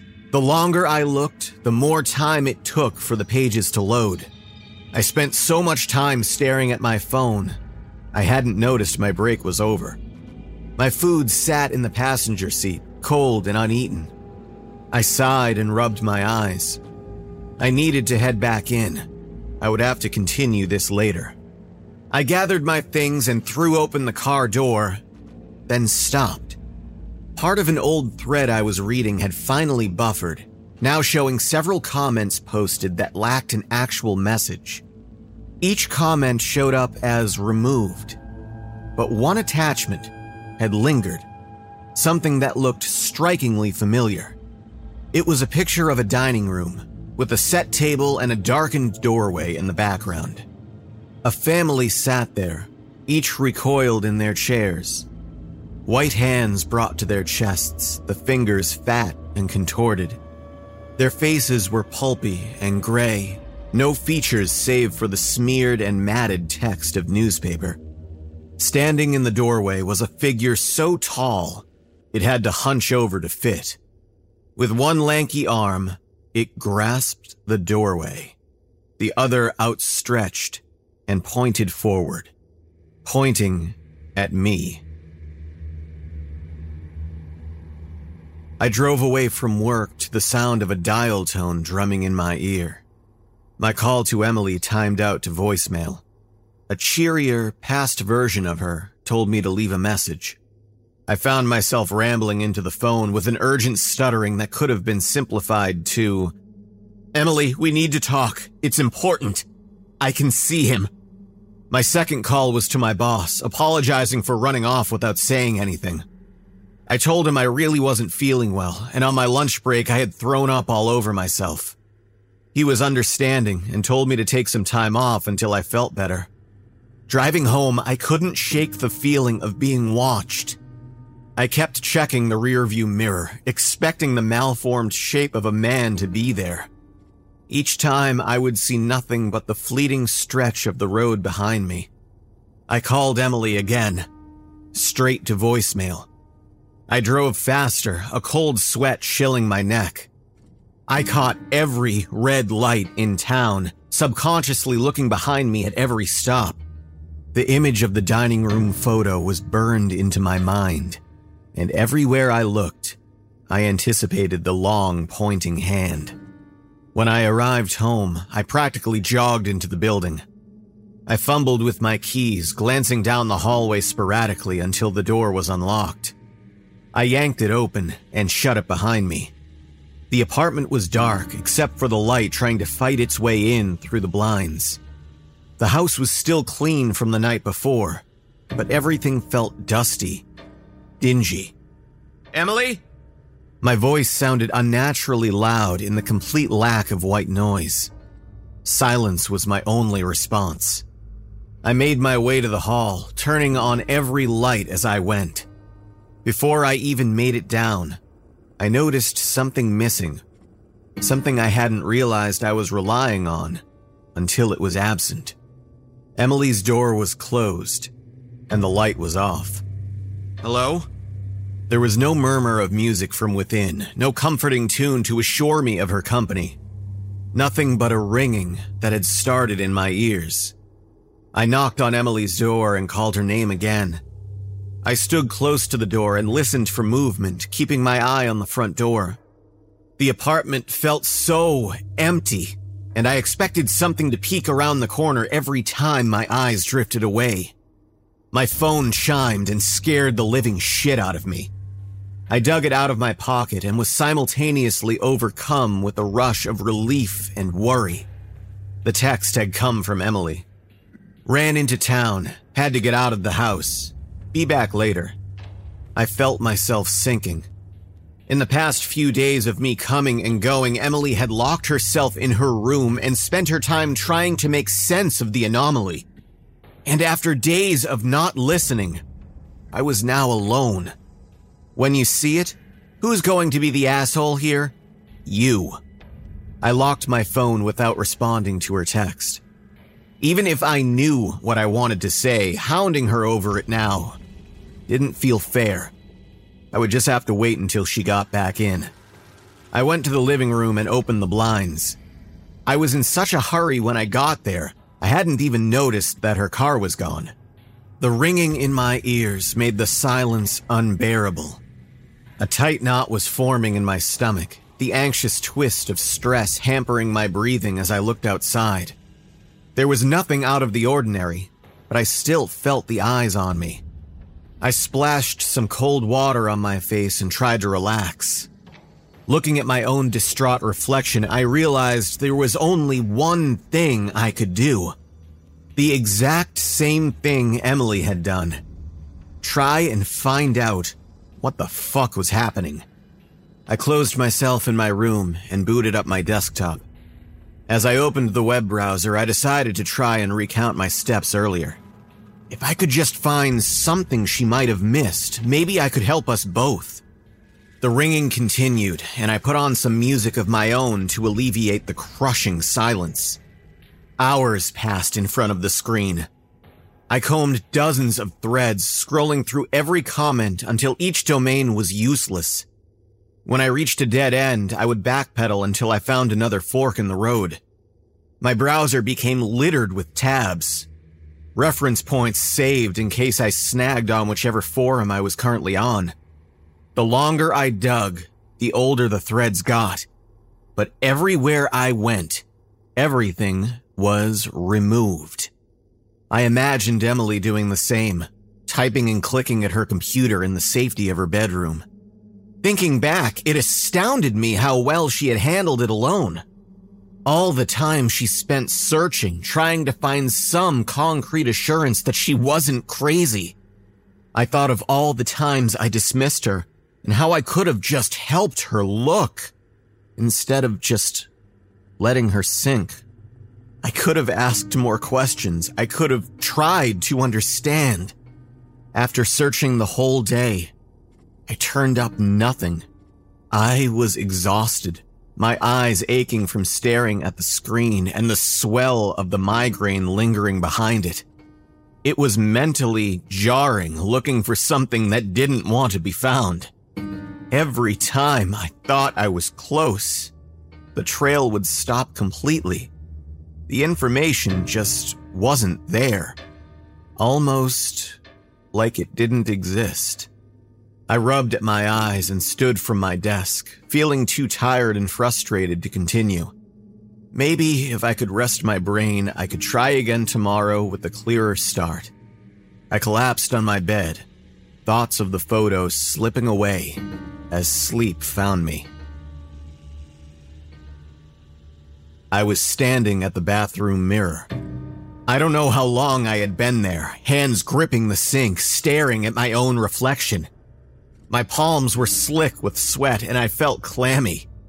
I stared at myself, eyes struggling to focus on a mirror image that didn't look right. The tap was running, ice cold. I felt the stream with my fingers and hunched down to splash some water on my face. The water was freezing, and my skin tingled as I massaged it in. I felt nauseous and dehydrated. I cupped my hands and brought them to my mouth, slurping greedily as my body shivered. When I looked back at the mirror, I could see it. The difference. My eyelids were slack. I got closer to the mirror, using my fingers to stretch the lids open. I looked at my own eyeball, then to the flesh around it. It wasn't the normal shade of pink and red. It was pale, white even. With my other hand, I picked and prodded, surprised to feel nothing as my fingers explored the open cavity of my eye. There was something beneath it. I could feel it. The first scratch was the hardest, a hot trickle of blood chilling as it streamed down my face. There was no sensation of pain, and my need to see what lay beneath surpassed my concern for the damage I inflicted. I burrowed it into my own skin, digging until I could get under it with my fingertip. I worked the digit in, paying no mind to the sprinkle of red that was peppering the sink. I pinched the flap and pulled, ripping a strip under my eye until it came free. I could see it now. The hidden layer of blurred lettering that continued underneath. But it wasn't enough. I couldn't quite see. I needed more. With both hands, I clawed and raked my face, each swipe peeling a little more than the last. My nails dripping as they worked through my face, my eyes fierce and focused on my deteriorating doppelganger. Blood splattered the sink, collecting in a thick pool as bits of my skin clogged the drain. The running water of the tap churned the mixture as it rose to the edge. It started to come free. My fingers dug deep, hooking into the flesh over my cheekbones. I took a deep breath and started to pull, removing the mask that disguised my true face. Each revealing tug spurting the mirror in dark streaks. I watched through the stained glass as I ripped, my nose and lips coming free in one long strip of bloody skin. My trembling hands let the mask fall, and it fell with a splash. The dark pool gushed over the sides of the sink as I stared at what had been hiding all along. A face made purely of paper mache. I awoke gasping, clammy hands touching my face in a panic. I felt my skin hot and sweating from the terrible nightmare. It took me a while to come down, gasping for breath as my eyes struggled to discern the dream from reality. A sense of familiarity slowly returned, and I realized I was in my bed. My bedroom was dark, the soft lullaby of music still playing after hours of shuffling. The daylight that had previously shone in before had retired to the veil of night, leaving me to squint at the features of my room. Just as I started to relax under the covers, an unmistakable detail filled me with discomfort. My bedroom door had been opened while I was asleep. The door was slightly cracked, a narrow beam shining from the light in the hallway. I pulled the covers off and swung out of bed, keeping my eyes on it as I stood. I'd left it shut when I had laid down. I was sure of it. I grabbed my phone from the nightstand and checked the time. It was just after 10 p.m. Creeping toward the door, I began to hear a noise from the other side. It was a familiar sound, a scrit, scrit, scrit that I swore I had heard before. I froze next to the crack, trying to place it as I looked down the hall. It was coming from the living room. I opened the door quietly and looked down the hall. All the lights I had turned on earlier still remained, but it didn't make me feel any better. Emily's door was shut, still as dark and quiet as she had left it. I walked down the corridor, hugging the wall as the sound continued. It was moving around, each time just a little further from the last. At the end of the hall, I could hear the scuffs of socks on carpet. I peeked around the corner to see someone standing next to the sliding door. Emily was looking outside, standing perfectly still. In her hands was a tiny camera. "What are you doing?" She jumped, then flashed me a look of startled anger. Jesus, you fucking scared me. "Sorry." Emily walked over to the coffee table and reached for a bottle that sat in the center. My guess was vodka. She unscrewed the cap and took a swig, one that looked like it hurt. Taking pictures, obviously. She wiped her mouth, then offered the bottle to me, and I shook my head. She shrugged, her little shoulders bobbing in her tank top. Her lower half was covered by the massive Coheed and Cambria hoodie tied around her waist, the legs of plaid pajama pants poking out from under it. Her socks were covered in little cats. "I didn't know they made disposables anymore," I said, sitting on the couch. Me neither. Until today. She aimed the camera into the kitchen. I wasn't having any luck with the phone, so I'm trying physical copies. See if he shows up. Maybe if I hold on to the pictures, they won't go away. This is my third one. She held the camera up, her thumb working the plastic wheel in the corner. "You think he's here?" I tried not to sound worried, and failed. I looked around the apartment, feeling the uncomfortable ringing returning. Maybe. She aimed the disposable down the hall and clicked the button. I saw him this morning." Did you? She worked the wheel again. It wasn't a question, more like an acknowledgement. "Yeah, he was..." I went to the gallery on my phone to bring up the screenshot I had taken before leaving work. It wasn't there. Emily walked to the kitchen and stood in front of the refrigerator. Facing the front door, she raised the camera and clicked the button. Did you get a warning? Her words hung dead in the air as she readied another picture. I saw the recording of Emily in my head, and the sounds of her frightened shouting cut in like interference as I remembered her paused face. No. She inspected the camera closely, and without a word, came and sat on the couch. We said nothing for a while. Emily set the camera on the table and grabbed the vodka bottle. I watched her take a drink, wincing harder this time.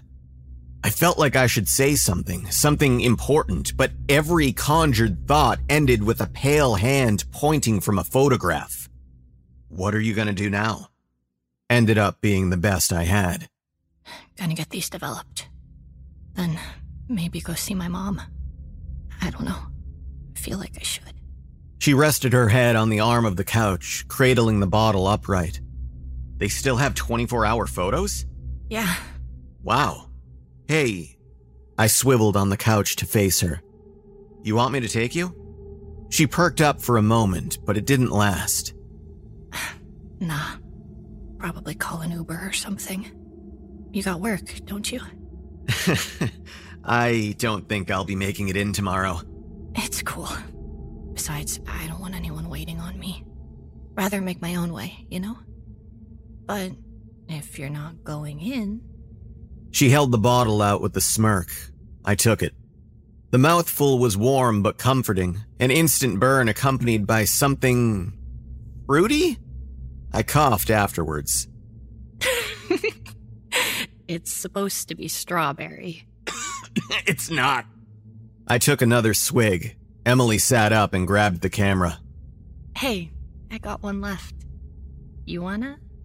She held it out, mimicking a selfie. Yeah, sure. She scooted over.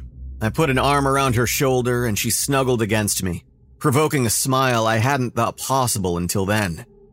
Emily held the camera up and pushed the button. Not long after, Emily called a ride like she said she would. While we waited, we continued to pass the bottle. As we got tipsy, we talked about horror movies. The more we drank, the more we laughed, until we wiped at tears from cracking up so hard.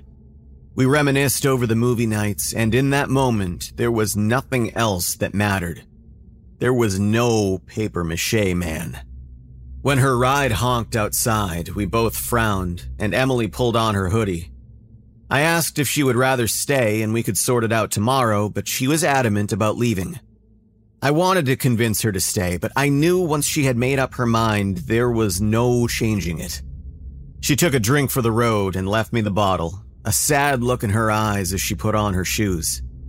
She hugged me goodbye, both of us swaying from the lull of the alcohol. I let her go, wishing it would have lasted just a little longer. She left, and I found myself wandering back to the couch, unsure of what to do next. Without any better ideas, I reached for the bottle again. To my surprise, Emily poked her head back in. 13 Ghosts. What? It was one of the movies I meant to watch. Always forgot to put it on the list. Next time, we'll watch that first, I said, pointing at her with the neck of the bottle. Yeah, next time. And she was gone. This time I got up from the couch and watched her go, leaning against the slider as she shuffled to the little hatchback car that came to pick her up. She opened the door to the back seat and saw me, giving me a wave and a smile before ducking in. I waved back, and as I watched her go, I finished the last inch of the bottle. I tossed the bottle in the trash, my steps sloppy and exaggerated. I locked the door and headed to my room, wondering if I should have done something different. Maybe said something different. Looking back, I would have. I stopped at the bathroom and looked in the mirror. My reflection was tired and drunk, breathing too hard as I leaned forward to inspect myself. I looked into my glazed eyes and saw nothing out of the ordinary. The corners were soft and pink with nothing lurking underneath. The ringing had ceased as well, and before I left the bathroom, I was even smiling a little. When I got to my room, I left the door open and shut off the music. I sprawled out on my bed, the cool pillow and comforter soft on my skin. In the drunk serenity of peace and quiet, I fell back to sleep. The next morning, I woke up late. My skull was pounding and the daylight from the window was suffocating. I grabbed at my head, regretting the drinks I had the night before. I shambled out of bed with a groan, feeling for my phone as I shielded my eyes. I hadn't called work to tell them I was staying home. As far as they were concerned, I was a no-call, no-show. I found my phone on the floor and squinted at the screen. It was 11 a.m. I had overslept 3 hours. I went to swipe, but something stopped me. I had received a single text while I was asleep. A simple message from the only name I hoped to see. Emily. Want to meet me at the lake at noon? The usual spot. For old time's sake? I pulled up to the lake 45 minutes later. It was a small portion of an otherwise long stretch of beach, with the pavilion stuck between two fenced-off private property signs. I could hear the waves as soon as I got out of the car, accompanied by a cool breeze that rolled off the water. It was a beautiful place aside from its eternal gloom. A shore cursed with overcast skies the majority of the year.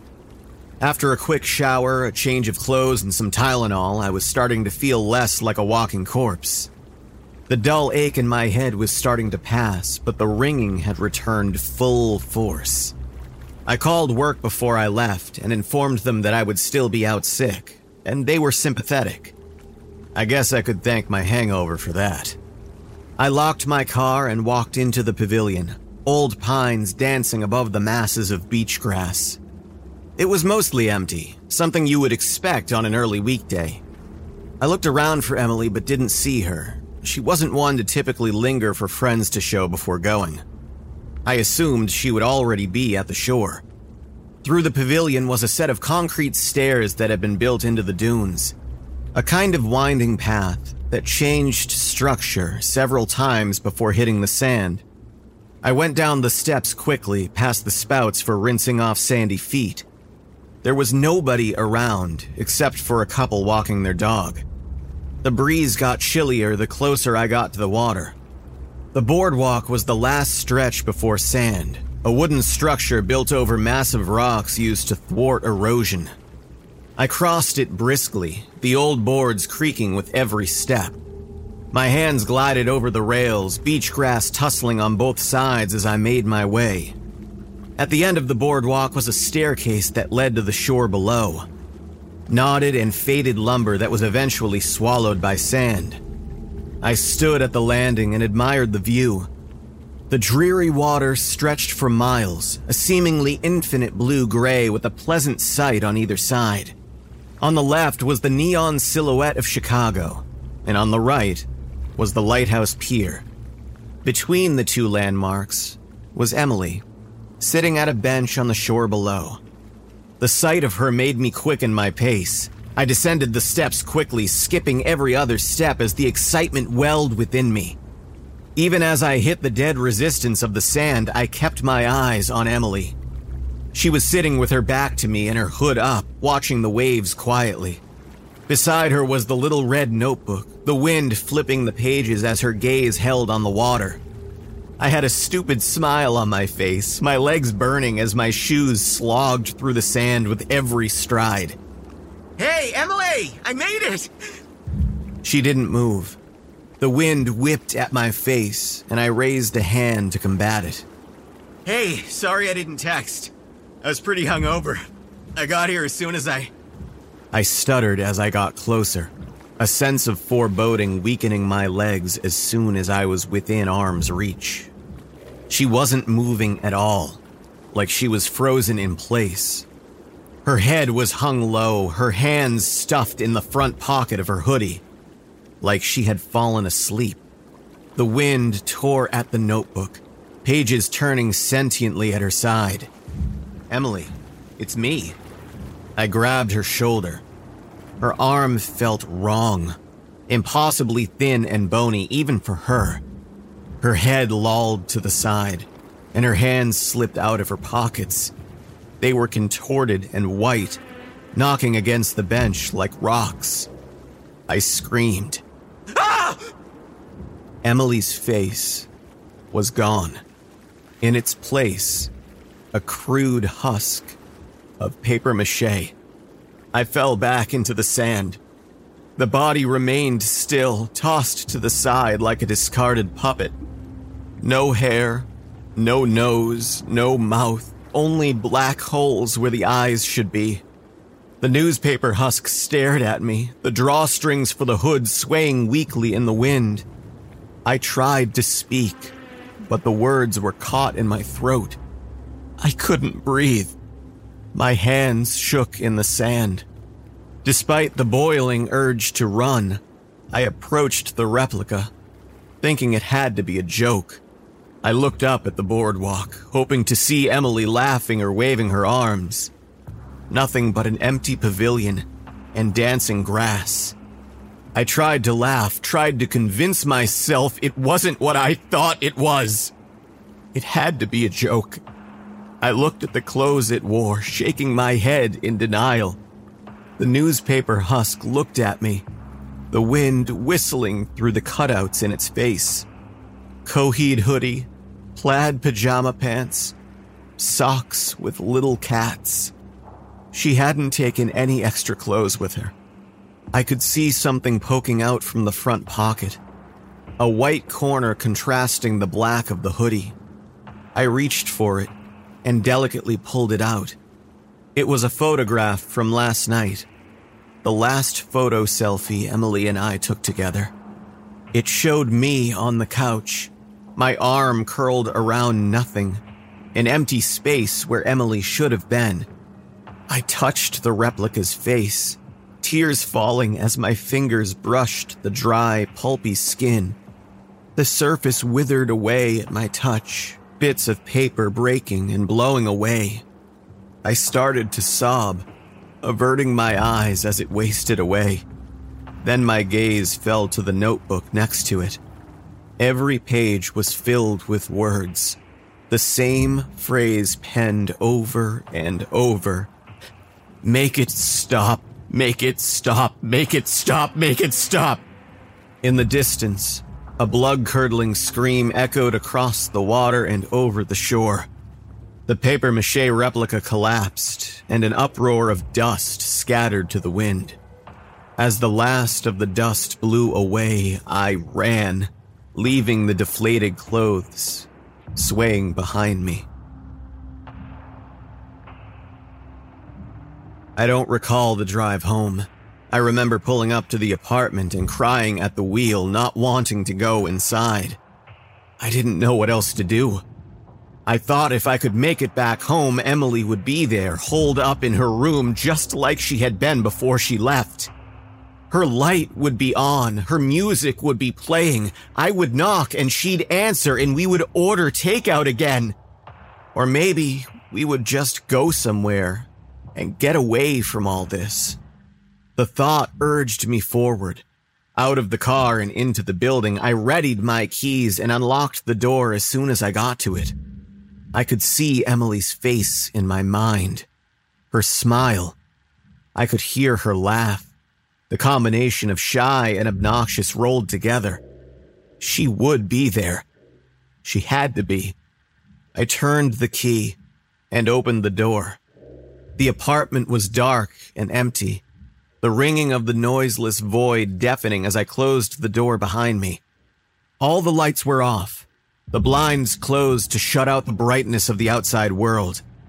I didn't remember shutting them off, but it didn't matter. I marched down the hall, determined to get to Emily's room even as the darkness grew. I looked for the light, for the sign of her presence. There was no light to be found. Her door was open, nothing but black peeking from the open crack. I wanted to turn around, but I couldn't. I had to make sure she wasn't here. I pushed the door open, the soundless void beckoning me. I swallowed the knot in my throat and flicked on the light. The entire room was covered in photographs. 35mm prints littered every surface from her computer desk to her bed. The floor was a sea of film. White-bordered Polaroids fanned out in all directions. I took a step in and heard the rubbery squeak under my heel. I looked at my feet to see I was already stepping on the photos. I crouched and picked them up, the feeling of churning bile rising in my throat. The ringing rattled my brain, but I kept my gaze on the photos, taking in the similarity they all seemed to share. In every picture stood the papier-mâché man. His hulking mass was caught one way or another, but in some, you could see his entire frame. He was unnaturally tall, hulking in every room Emily had snapped a photo in. His legs were long, but his arms were longer, often bracing himself on the ceiling or the walls as he struggled to fit in the apartment. Sometimes he just looked toward the camera, other times he reached for it, his fingers elongated and uneven across his hand. In some pictures, they looked like hooks, others like tentacles. Whenever he pointed, they were long and rounded, a dozen digits with protuberant tips. His head looked heavy and bulbous, with 2 unopened slits for eyes and a blank canvas for a mouth. His skin was layered and pulpy, with a pinkish tint that blurred at the edges of his body in the photos. The flesh was shiny and glistened like glass in the light. I looked through dozens of photos, each showing the lurking horror in different spots in our home. The kitchen, the bathroom, the corners in the ceiling, taking up the hallway, standing in her closet, kneeling by her desk. He had been right there the entire time, even waiting as we sat on the couch. And when Emily left, he followed her. I fanned out the pictures, looking at each one. There were several that were similar, where Emily had gotten the same angle several times, just in case. I looked at all of them, each one serving as the evidence she strived to find since the beginning.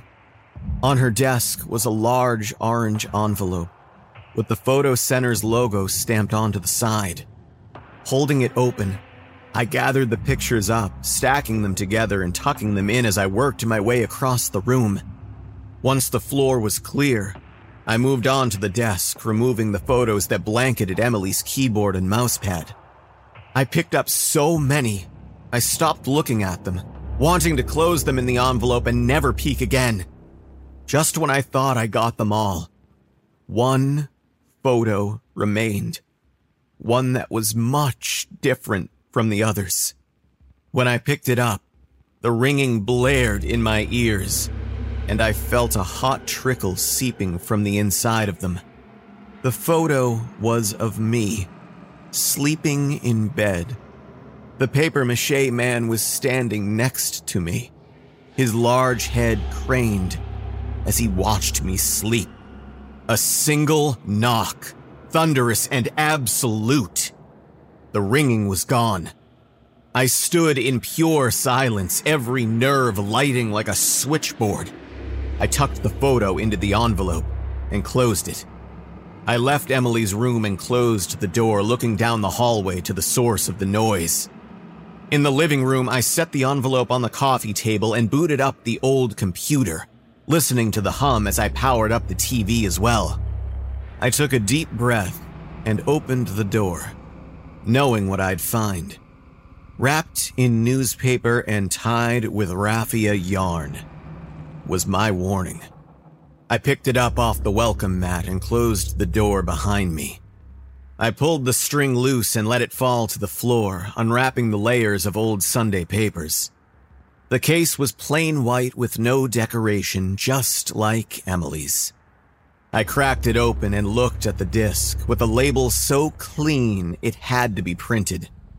I ejected the tray and placed it in, and watched it retract in silence. As the computer hummed and the video loaded, I sat on the couch and waited, gritting my teeth so hard it hurt. When the video loaded, it lit up the living room like a home theater. My video started with soundless distortion, just as Emily's had. I waited for it to clear, anxious and unable to look at anything but the screen. I even tried to close my eyes, but they wouldn't obey me. I had to watch. As the deformation cleared, I could slowly make out the scene around me. Little things at first, until the shapes bled together into a sudden clarity. When I recognized what I saw, I felt the air flee from my lungs. In my video, Emily and I were on a bench at the beach. The view captured us from the side, from a spot that would have been impossible without us seeing. Old pines swayed in the distance with a chorus of beach grass at their feet. Overhead, a seagull passed by. The video zooms in on Emily, rearing back in laughter in her oversized hoodie. She's writing in her little red notebook, a beaming smile on her face as I light a joint behind her. I take a big drag and hold it in, smiling stupidly before exhaling a plume of smoke. Emily takes it and does the same, except she coughs several times afterward. We pass it back and forth, both of us laughing as we kick our feet in the sand. Emily looks happy. I looked happy. The video zooms in gradually until our legs are removed from the picture. It's focusing on our faces now, and the more I look at it, the more it starts to make sense. This was our first time at the beach. The first time we planned a movie night. The feed continues to zoom, but it's moving differently now. It's cutting Emily out of the frame until the screen is mostly my face. I'm saying something to Emily, something I can't make out. When I'm done talking, I smile at Emily. A half-stoned smile that she probably doesn't see. The video pauses. I look at my face frozen on the screen and I'm squeezing the cushions in my hands. I don't know what's to come, but the image is getting larger, my eyes forced forward as I watch it grow. I thought the video was zooming in, but it's the screen that's getting bigger now. I'm moving towards it, or it's moving towards me. I don't exactly know. Everything around me is getting tunneled out, and I'm forced to sit and look as the screen gets closer until it's all I see. I hear something through the screen, the sound of ripping paper, followed by a low-pitched bellowing that vibrates the screen itself. Then, there is no screen. The room is dark, with a single overhead lamp shining above. It looks like a basement or a cave, something dark and damp and unnatural. The walls are bleeding. There's someone in a chair. They're tied up or stuck with something wet like glue. Their eyes are bloodshot, their lips trembling as they try to free themselves. They can't get free. Whatever is binding them is too strong. At their feet are dozens of bodies. They're trembling on the ground and moaning, a choir of agony and suffering. Their hands are contorted and white, their faces wrapped in the pulpy shell of papier-mâché. There's footsteps, loud and heavy. Some of the bodies twitch. Some of them start to wail. One of the bodies starts to sob, its oversized hoodie stained, the logo unreadable. The video doesn't zoom. It doesn't pan. I am there, watching firsthand. The naked, genderless monstrosity steps into the light, its skin polished and shiny like glass. Its head is massive, its slit eyes looking in the direction of the person in the chair. The individual kicks their feet in fear, but there is no hope. Even if they could escape, there is nowhere to go. The person is me. I watch as the papier-mâché man gets close, a low-pitched growling vibrating deep within his chest. The low echoing sounds of a lion's purr, but it's something abnormal, not of this world. Its face is in mine now, its pinkish head 5 times the size of mine. I'm whimpering, tears leaking from distraught eyes. The rumbling purr gets louder and I watch as I piss myself. Inches away from my face, the entity's eyes open, revealing 2 globes the size of bowling balls, black and deep purple, swirling like wormholes in space. In its eyes, I see what it wants, and I see there is no escape. It raises its hand to touch me, and I look away and start to bawl. The entity's hand is large and grotesque, its fingers twisting and reforming constantly before my eyes. They are drenched with a crystalline slime, a clear mucus that steams as it trickles onto the ground. Slowly, benevolently, it smears it onto my face, the rumble in its throat growing louder until it's almost screaming. Its eyes widen, and the globes in its face glow like burning stars. The misshapen hand closes around my face, squeezing the skin until it bruises and bleeds under its touch. It pulls the skin away effortlessly, peeling it from my body in a sanguinary spray as I scream helplessly. When the skin is removed, it holds it to the light, the dripping gore coagulating with the rest on the floor. The electric clicking from its throat settles as it's satisfied. In the chair, my screams are jumbled and hysterical, the skin gone from half of my face to my chest. A singular exposed eye darts around the room, looking for help, looking for death. But there is no hope, only the groans of the ones littering the ground. The entity stretches the skin tight and wraps it around its torso. It smooths it out over its own hide, the mucus from its hands glazing it as it plasters it across its body. It continues this for a while, until it is time for the next piece. First its torso, then one of its thighs, then the back of its head. Its wicked fingers flatten every applied piece until it is perfect. I watch until the end, and even when I run out of skin, it isn't finished. My skinless body convulses in the chair, beady eyes scrambled like a faceless animatronic. The entity returns and once again applies its secretion to the bare tissue on my face. My wailing has subsided to groans like the others, and as it unravels the newspaper, I nod obediently so it can apply it. The malformed hands work gently, delicately, until I am wrapped like the others around me. I groan under the shell of my new skin, and as it leaves, the light above me goes out. My groans mix with the others, until I'm unable to discern my voice from theirs. When I open my eyes, I'm in my living room. I don't know how long I was there, but my eyes are swollen and my throat is hoarse from screaming. I lay there for a time, processing it all. Every time I close my eyes, I see the horror unfold, and as I finally get up from the couch, I find myself trying not to blink.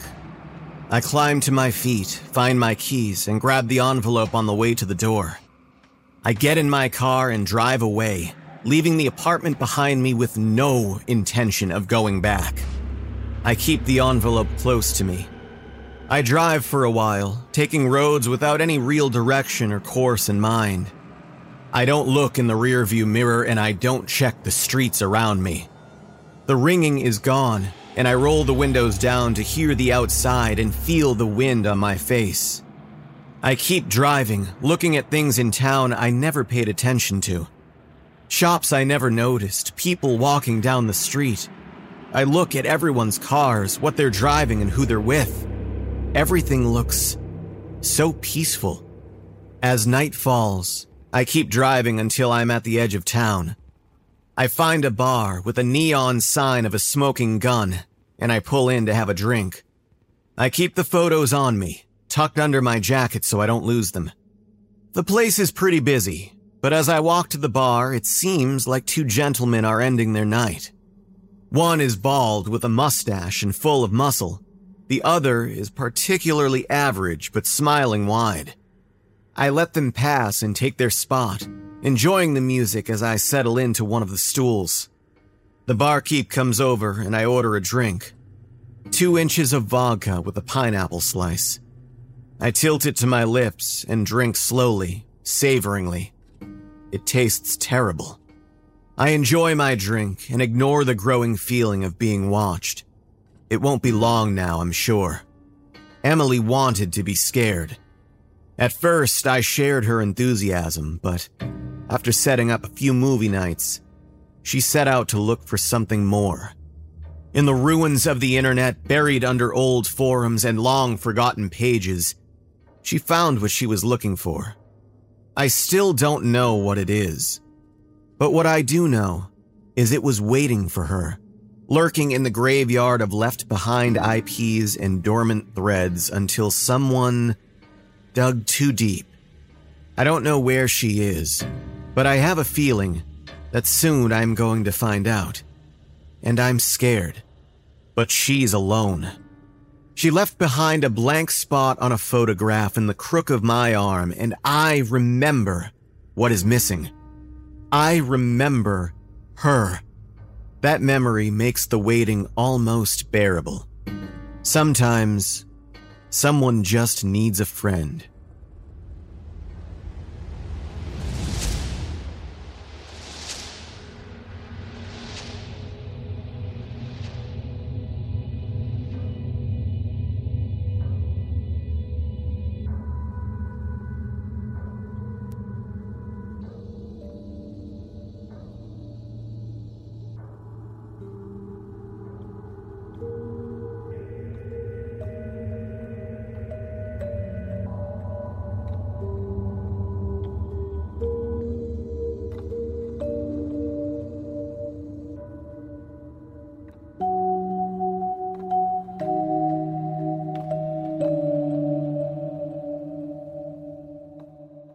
Sleepless Decompositions Volume 13 is coming up next week, and Season 19 starts the first weekend of February. And don't forget, Season Pass 19 is on sale right now. Until next week, stay sleepless. Visit the NoSleepPodcast.com to learn more about our show and to delve into the hundreds of hours of audio horror content from our archives. This audio production is copyright 2023 by Creative Reason Media, Inc. All rights reserved. The copyrights for each story are held by the respective authors.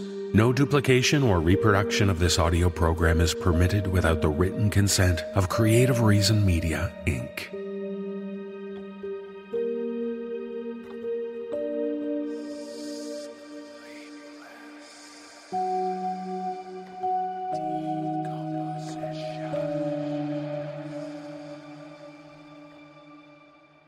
Decompositions.